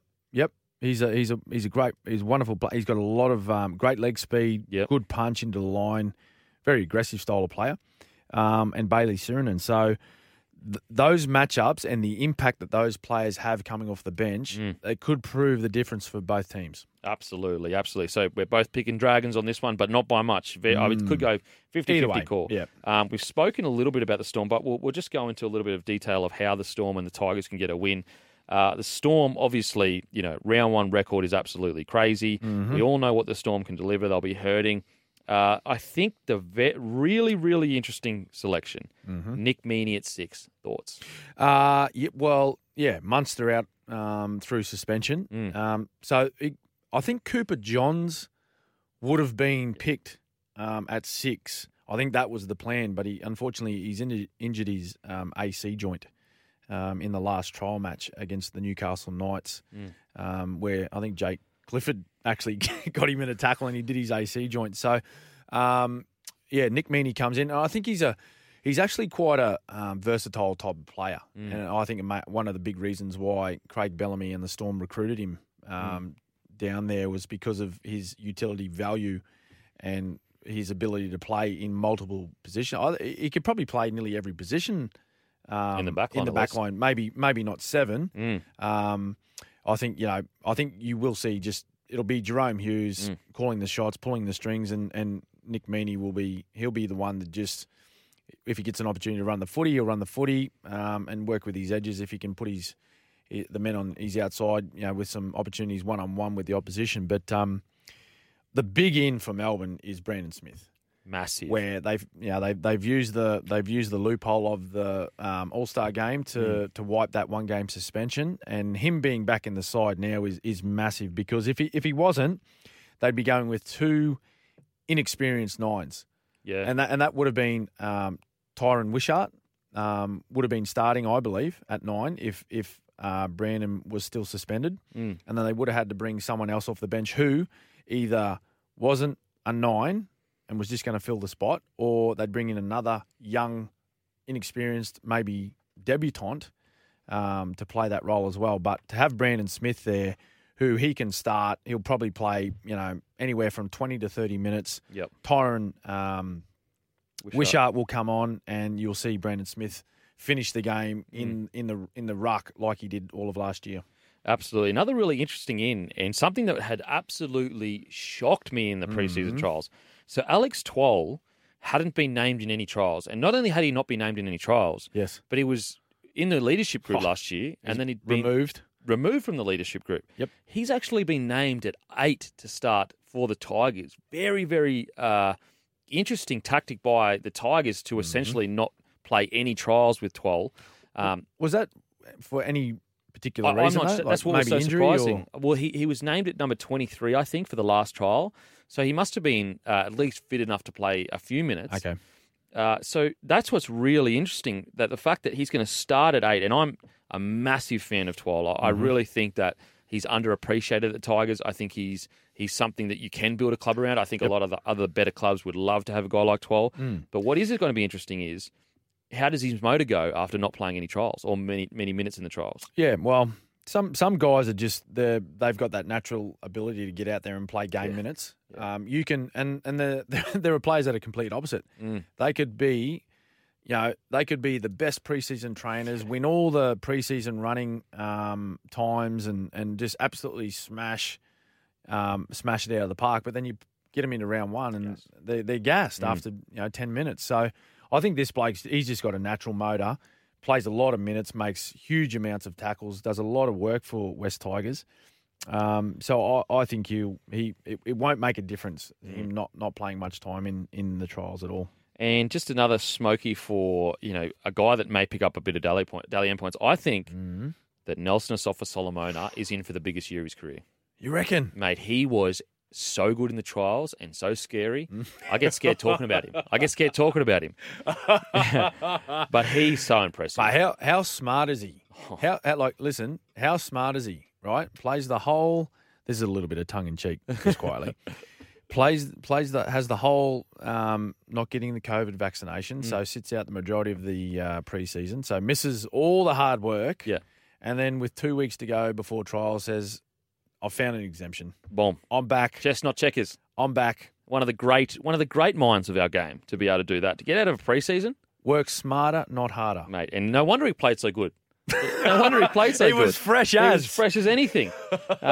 So, yeah, I'm really interested in this clash. Now the next clash that we want to talk about here, yes, the Parramatta Eels versus the Gold Coast Titans. Well, I'm going to have to back up. I was on the show earlier in the week with Vossi, I believe. Big call. I think you even said it on our show. On our show, maybe. Yeah. And I've called an upset. Oh, wow. I've called an upset. Because you said Titans maybe even top 6, Smokey. Well, no, I will. Okay. I've got them in my top 6. Okay. But I actually called an upset in this first game. Wow. Okay. So, look, if you realistically, you're looking at the lineups and on paper, you're probably saying, well, Parramatta every day of the week. But I don't know. I'm just sensing something that Gold Coast are going to go down there and play really well. Yep. And they may they may surprise Parramatta in this first up game. Yeah, a bit of value there, $3. But we'll head to the news after the break. We'll continue the preview of the round. Back on to what we were talking about: Eels versus Titans. Smithy he's calling for an upset. Yeah. What do you think, mate? I just think the Eels are going to be against too much. me. Yeah. I knew you were going against mate, me. Look, I love the Gold Coast. I'm from the Gold Coast. Yes. But I just think the Para Eels, if there is a year for it to be their year, this has to be it. Losing Marnie, losing Papali'i. Yes. They're losing such key players that it'll take a year or two to replace them, hopefully, in the best case scenario. So I just feel that Parramatta Eels, they're confident from their trial matches. They looked electric. They looked explosive. Dylan Brown is looking fantastic. They've played together for a few years now. I think it's a very underrated fact that, the reason why, well, not the only reason, but a big reason I feel that you guys were so successful is you played a lot of footy together. Stability. It's exactly, where you're going to get on the field, when certain players want the ball. And I think Parramatta Eels are getting into that place now where Reed Marnie, Mitchell Moses, Clint Gutherson, and Dylan Brown have all played 3 years together. Yeah. So that's enough now to go, you know what, we've got enough gelling to at least attack a premiership. And if they can't win their opening round at home, that's alarming. Yeah, well, it is, isn't it? And 36-0 against Penrith in a trial, it can't be ignored. Yes. Like pre-season form isn't the be-all and end-all. I've seen a lot of teams not do so well in pre-season matches, but then come out and put 5 consecutive wins on in the regular season. Yep. But 36-0 against Penrith is pretty impressive. Look, they'll play well. I don't know. I may be completely off the radar here. I'm just sensing there might be a little. If there's an upset in round 1, this could potentially be the upset. Well, I'll back the feeling up for you because look at this. This is the forward packs against each other. Mm-hmm. Regan Campbell-Gillard versus Moe Fotuaika. Yep, these are the matchups. That's a matchup. Yep, each person is on their day better than the other player, so that's basically cancelled out. Mm-hmm. Then you've got Reed, Marnie, Aaron Clark. I would say Reed is probably a better player. Yep, but then you've got Junior Paulo, Isaac Liu. Now I think Paulo's a better player, but Liu is an experienced premiership winning forward. Yep, more than 200 games he brings to the Titans. So there may be little ways he can get a little win on Paulo. Mm-hmm. Sean Lane versus Fafita. Fafita actually definitely has the edge there. Mm. And then you've got Isaiah Papali'i, Beau Fermor, Isaiah Papali'i. But then you've got Tino versus Ryan Madison. I think Tino may have the edge there. Yep. So when you actually look at those packs, is there really one so much better than the other? No. And so I like your upset call. I like your upset. Now, on to the next game. North Queensland Cowboys versus Canterbury Bulldogs. The final game of the round. The final game of the round, and talk about a lot riding on the game. You've got two coaches that I would probably say Barrett is under more pressure, but Payton, they're starting to get, we need something. How do you see this playing out, and where do you see the keys to victory are for both teams? Well, I think the key to victory for the Cowboys is that Jason Taumalolo needs to play big minutes. Simple as that. Yeah. Simple as that. He's got the players around him that can steer the team around, but he's the one that makes the difference. He's like a Tommy Turbo is to Manly, right? He is the same to the Cowboys. As I mentioned, he's got some great players in that football side around him, but when he is on the park and he's playing well, they tend to win. Yeah. They tend to win football games when he's spending 60-plus minutes on the field. And I spoke about this, I think, in our show last week, was that whenever I played against Jason Taumalolo, the thing about him was you couldn't wait till he left the field. Yeah. So if your opposition has that mentality about a player that you have at your disposal, why wouldn't you leave him out there? Yeah. Like you're not leaving him out there ridiculous minutes and just you're just burning him out. But leave him out while the team's playing well and he's performing well and he's feeling good. Leave him out there. Absolutely. Don't worry about down the track. I just think that if you can't build a game plan that takes advantage of Taumalolo, like what are we doing here? He's there. He's there. He's a part of the squad. He's going to be there for the next 5 years. So why not build around him? Yep. I don't understand I guess it seems like they're trying to build a team that isn't as reliant on Taumalolo. Yeah. But that's not the reality of the situation. Well, he's your marquee player. Yeah. Okay. He's your marquee player. He's your highest paid player at the club. Why not build the team around him? And he has a crack. He's not lazy. He doesn't come in and out of games. It's not like he doesn't want to be out there and he's shirking the work and he's upset with the amount of time he's playing. Like, use him up, get him out there. Absolutely. Thoughts on Dearden getting the half spot over Drinkwater? Big call. A little bit surprised by that. Yeah. I actually thought Drinky would have took that jersey. But at the same time, Dearden's he's a good young player and he's a goer too, and he's a Gold Coast boy. Played at Currumbin Eagles. What's interesting, actually, is that last week we spoke about, Drinkwater probably better attacking player. So Payton has come out and said they both attacked really well in the trials, but Dearden defended better. And I don't know if you remember last week we talked about how Drinkwater had the most missed tackles of any player in the comp. So it seems that Payton was looking at essentially whoever defends better gets that spot. Which is fair enough. Yeah. Which is fair enough. I actually don't mind that mentality as well. Because the coach that I had for my entire career, Craig Bellamy, that was his mentality too. Okay. Was that if you can't tackle, you won't be in the side. So that's why the Storm never recruited me. Well, mate, to be fair, I wasn't on the recruitment sort of team or group, so no comment. Now, on to the Bulldogs. Yes. The great Matthew Burton will be starting at 6, Averillo at 7. You as a leader of, the state, the country, your team, what are you saying to a guy like Burton before he runs out? I'd just be saying to him, mate, like, just go out and play your normal game. Because it seems as though he's a pretty special young kid. Yeah. And he understands the game. He's got great knowledge of the game. He's got a lot of natural ability. Great runner of the footy, nice passing. He's got a lot of great skills. Big kick on him as well. Massive. So that's a great weapon to have and a weapon that they will enjoy, the Bulldogs. I'd just be saying to him, mate, don't worry about having to come up with the big plays for us, having to win this game all off your back. Just go out and play your natural game of footy and just drag everyone with you. Yeah. Just drag everyone with you. They'll follow. Just go play your natural game. Feel good, feel excited about the opportunity and the challenge ahead. And, all the boys will feed off that. Absolutely. Like a guy like Burton, what I love about him is that, some players, they just have a knack for scoring or creating attacking opportunities, even when their team is struggling. And what I loved about the trials is the Bulldogs, they played really poorly. But guess who scored a try and had a try assist? Yeah. Burton. Matty Burton, yeah. And so that's what I love about a guy like Burton and why he's so valuable. Some of the best players in the comp, if their team's not going well, they just don't seem to be able to put it together. Yeah. But Burton has gone to a club that is struggling, and he's still managing to get across the line. Whether it's just falling across the line or an easy try assist, it's still getting across the line. Yeah. And one of my old teammates, he'll have them up and about. Josh Adokar.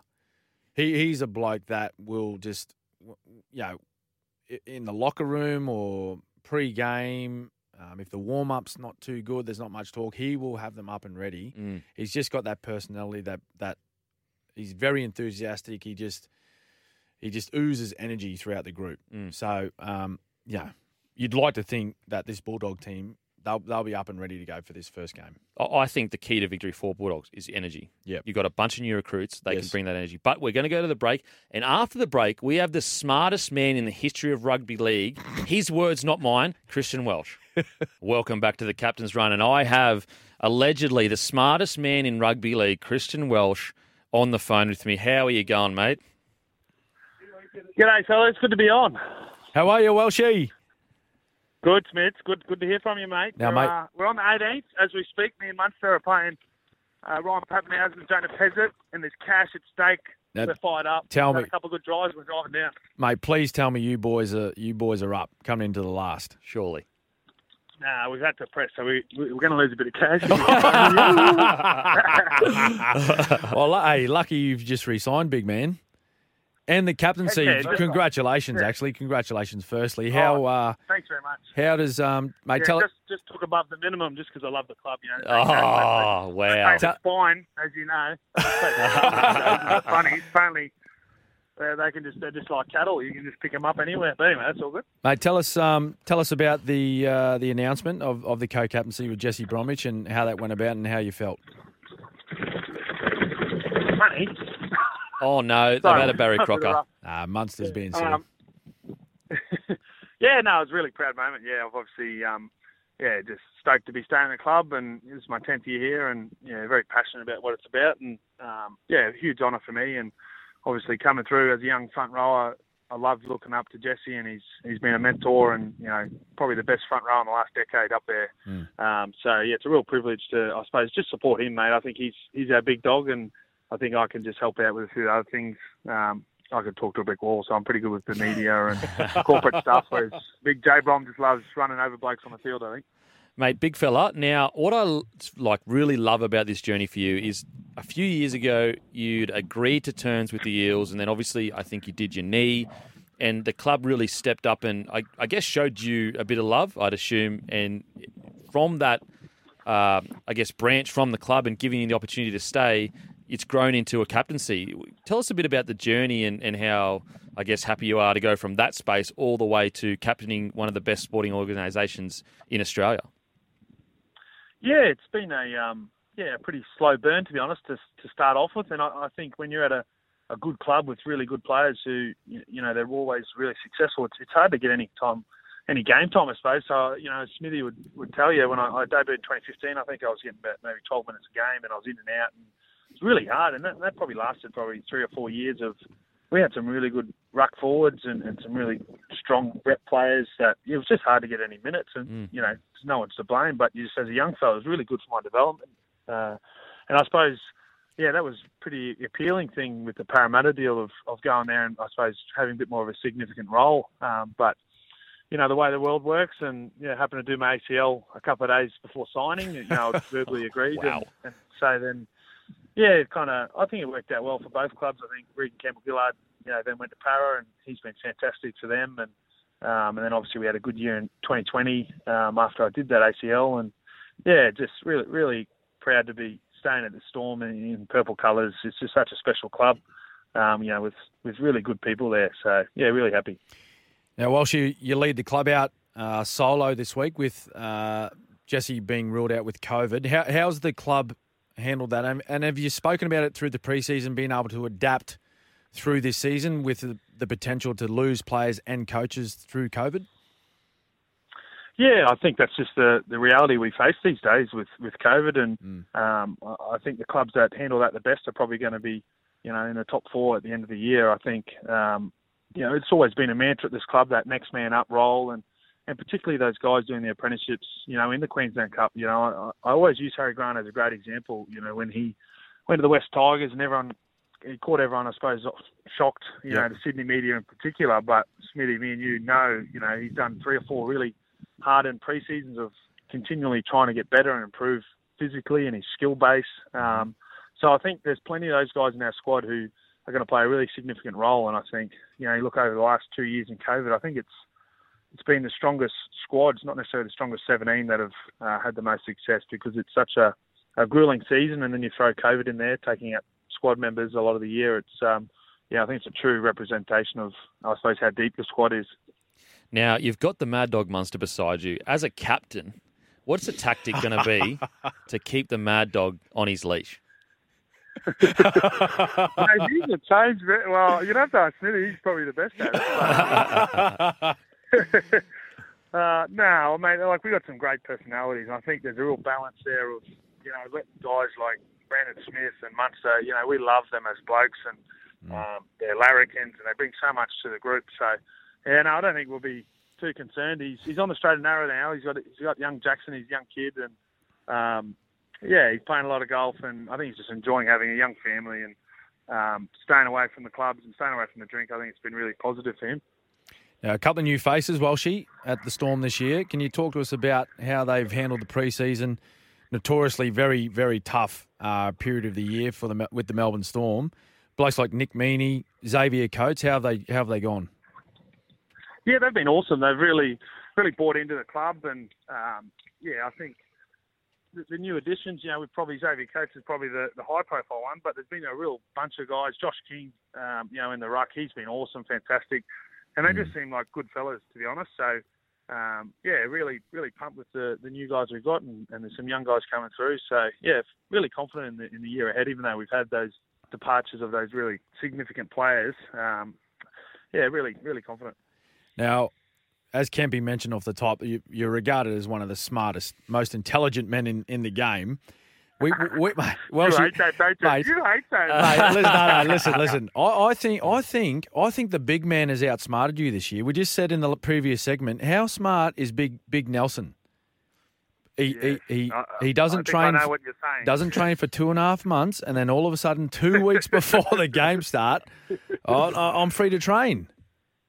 Yeah, I really dropped the ball there, didn't I? So it would be beautiful. Do a bit of boxing, bit of F45. Roll on in. I'll finally get a 6-pack and boom, let's go. It's been great having him. Great having the big nasty. It's probably been good for me as well, because I don't have to tackle him all pre-season in those wrestle sessions. So he's been good. He's in good condition. Played a really good last trial game, so he's going to be really important for us. Particularly the next couple of weeks, with Jesse, we're not sure when we're going to get him back, and Tui and a few other boys. So, he's a really important player for us. Now, losing a guy like Josh Adokar, he is such a ball of energy and just so good in the locker room. Have you really noticed the absence of the Fox in the locker room? I think we really miss him. I'll tell you what I don't miss, his shit music. Oh my God. Mate, I miss him dearly. He's a great bloke, but geez, my ears are very grateful. So, you can cop it for 1 or 2 songs, but geez, an hour in there. He's, but no, that's what I was saying. We've got some real characters, and I think that's the best thing about rugby league, where it's not a game of, you can show your personality, show your character, and we're lucky at the Storm. We've got a fair few of them. Righto, Walshy. Well, thanks for joining us, mate. I know you had a busy morning on the golf course. Hope you have a couple of wins this week with the golf today, and then on the weekend in your first game as captain, mate. Good luck. Thanks, mate. Yeah, appreciate it. Thanks for having us on. Cheers, boys. Thanks, boys. All right, we'll go to a break, and we'll see you on the other side.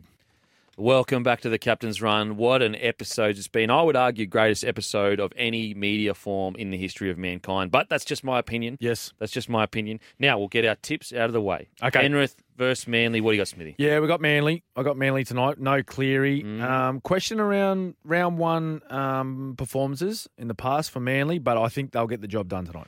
Yeah, I've got Manly as well. They've got a lot to prove. I think that they absolutely need to have a big one. Raiders, Sharks. Sharkies.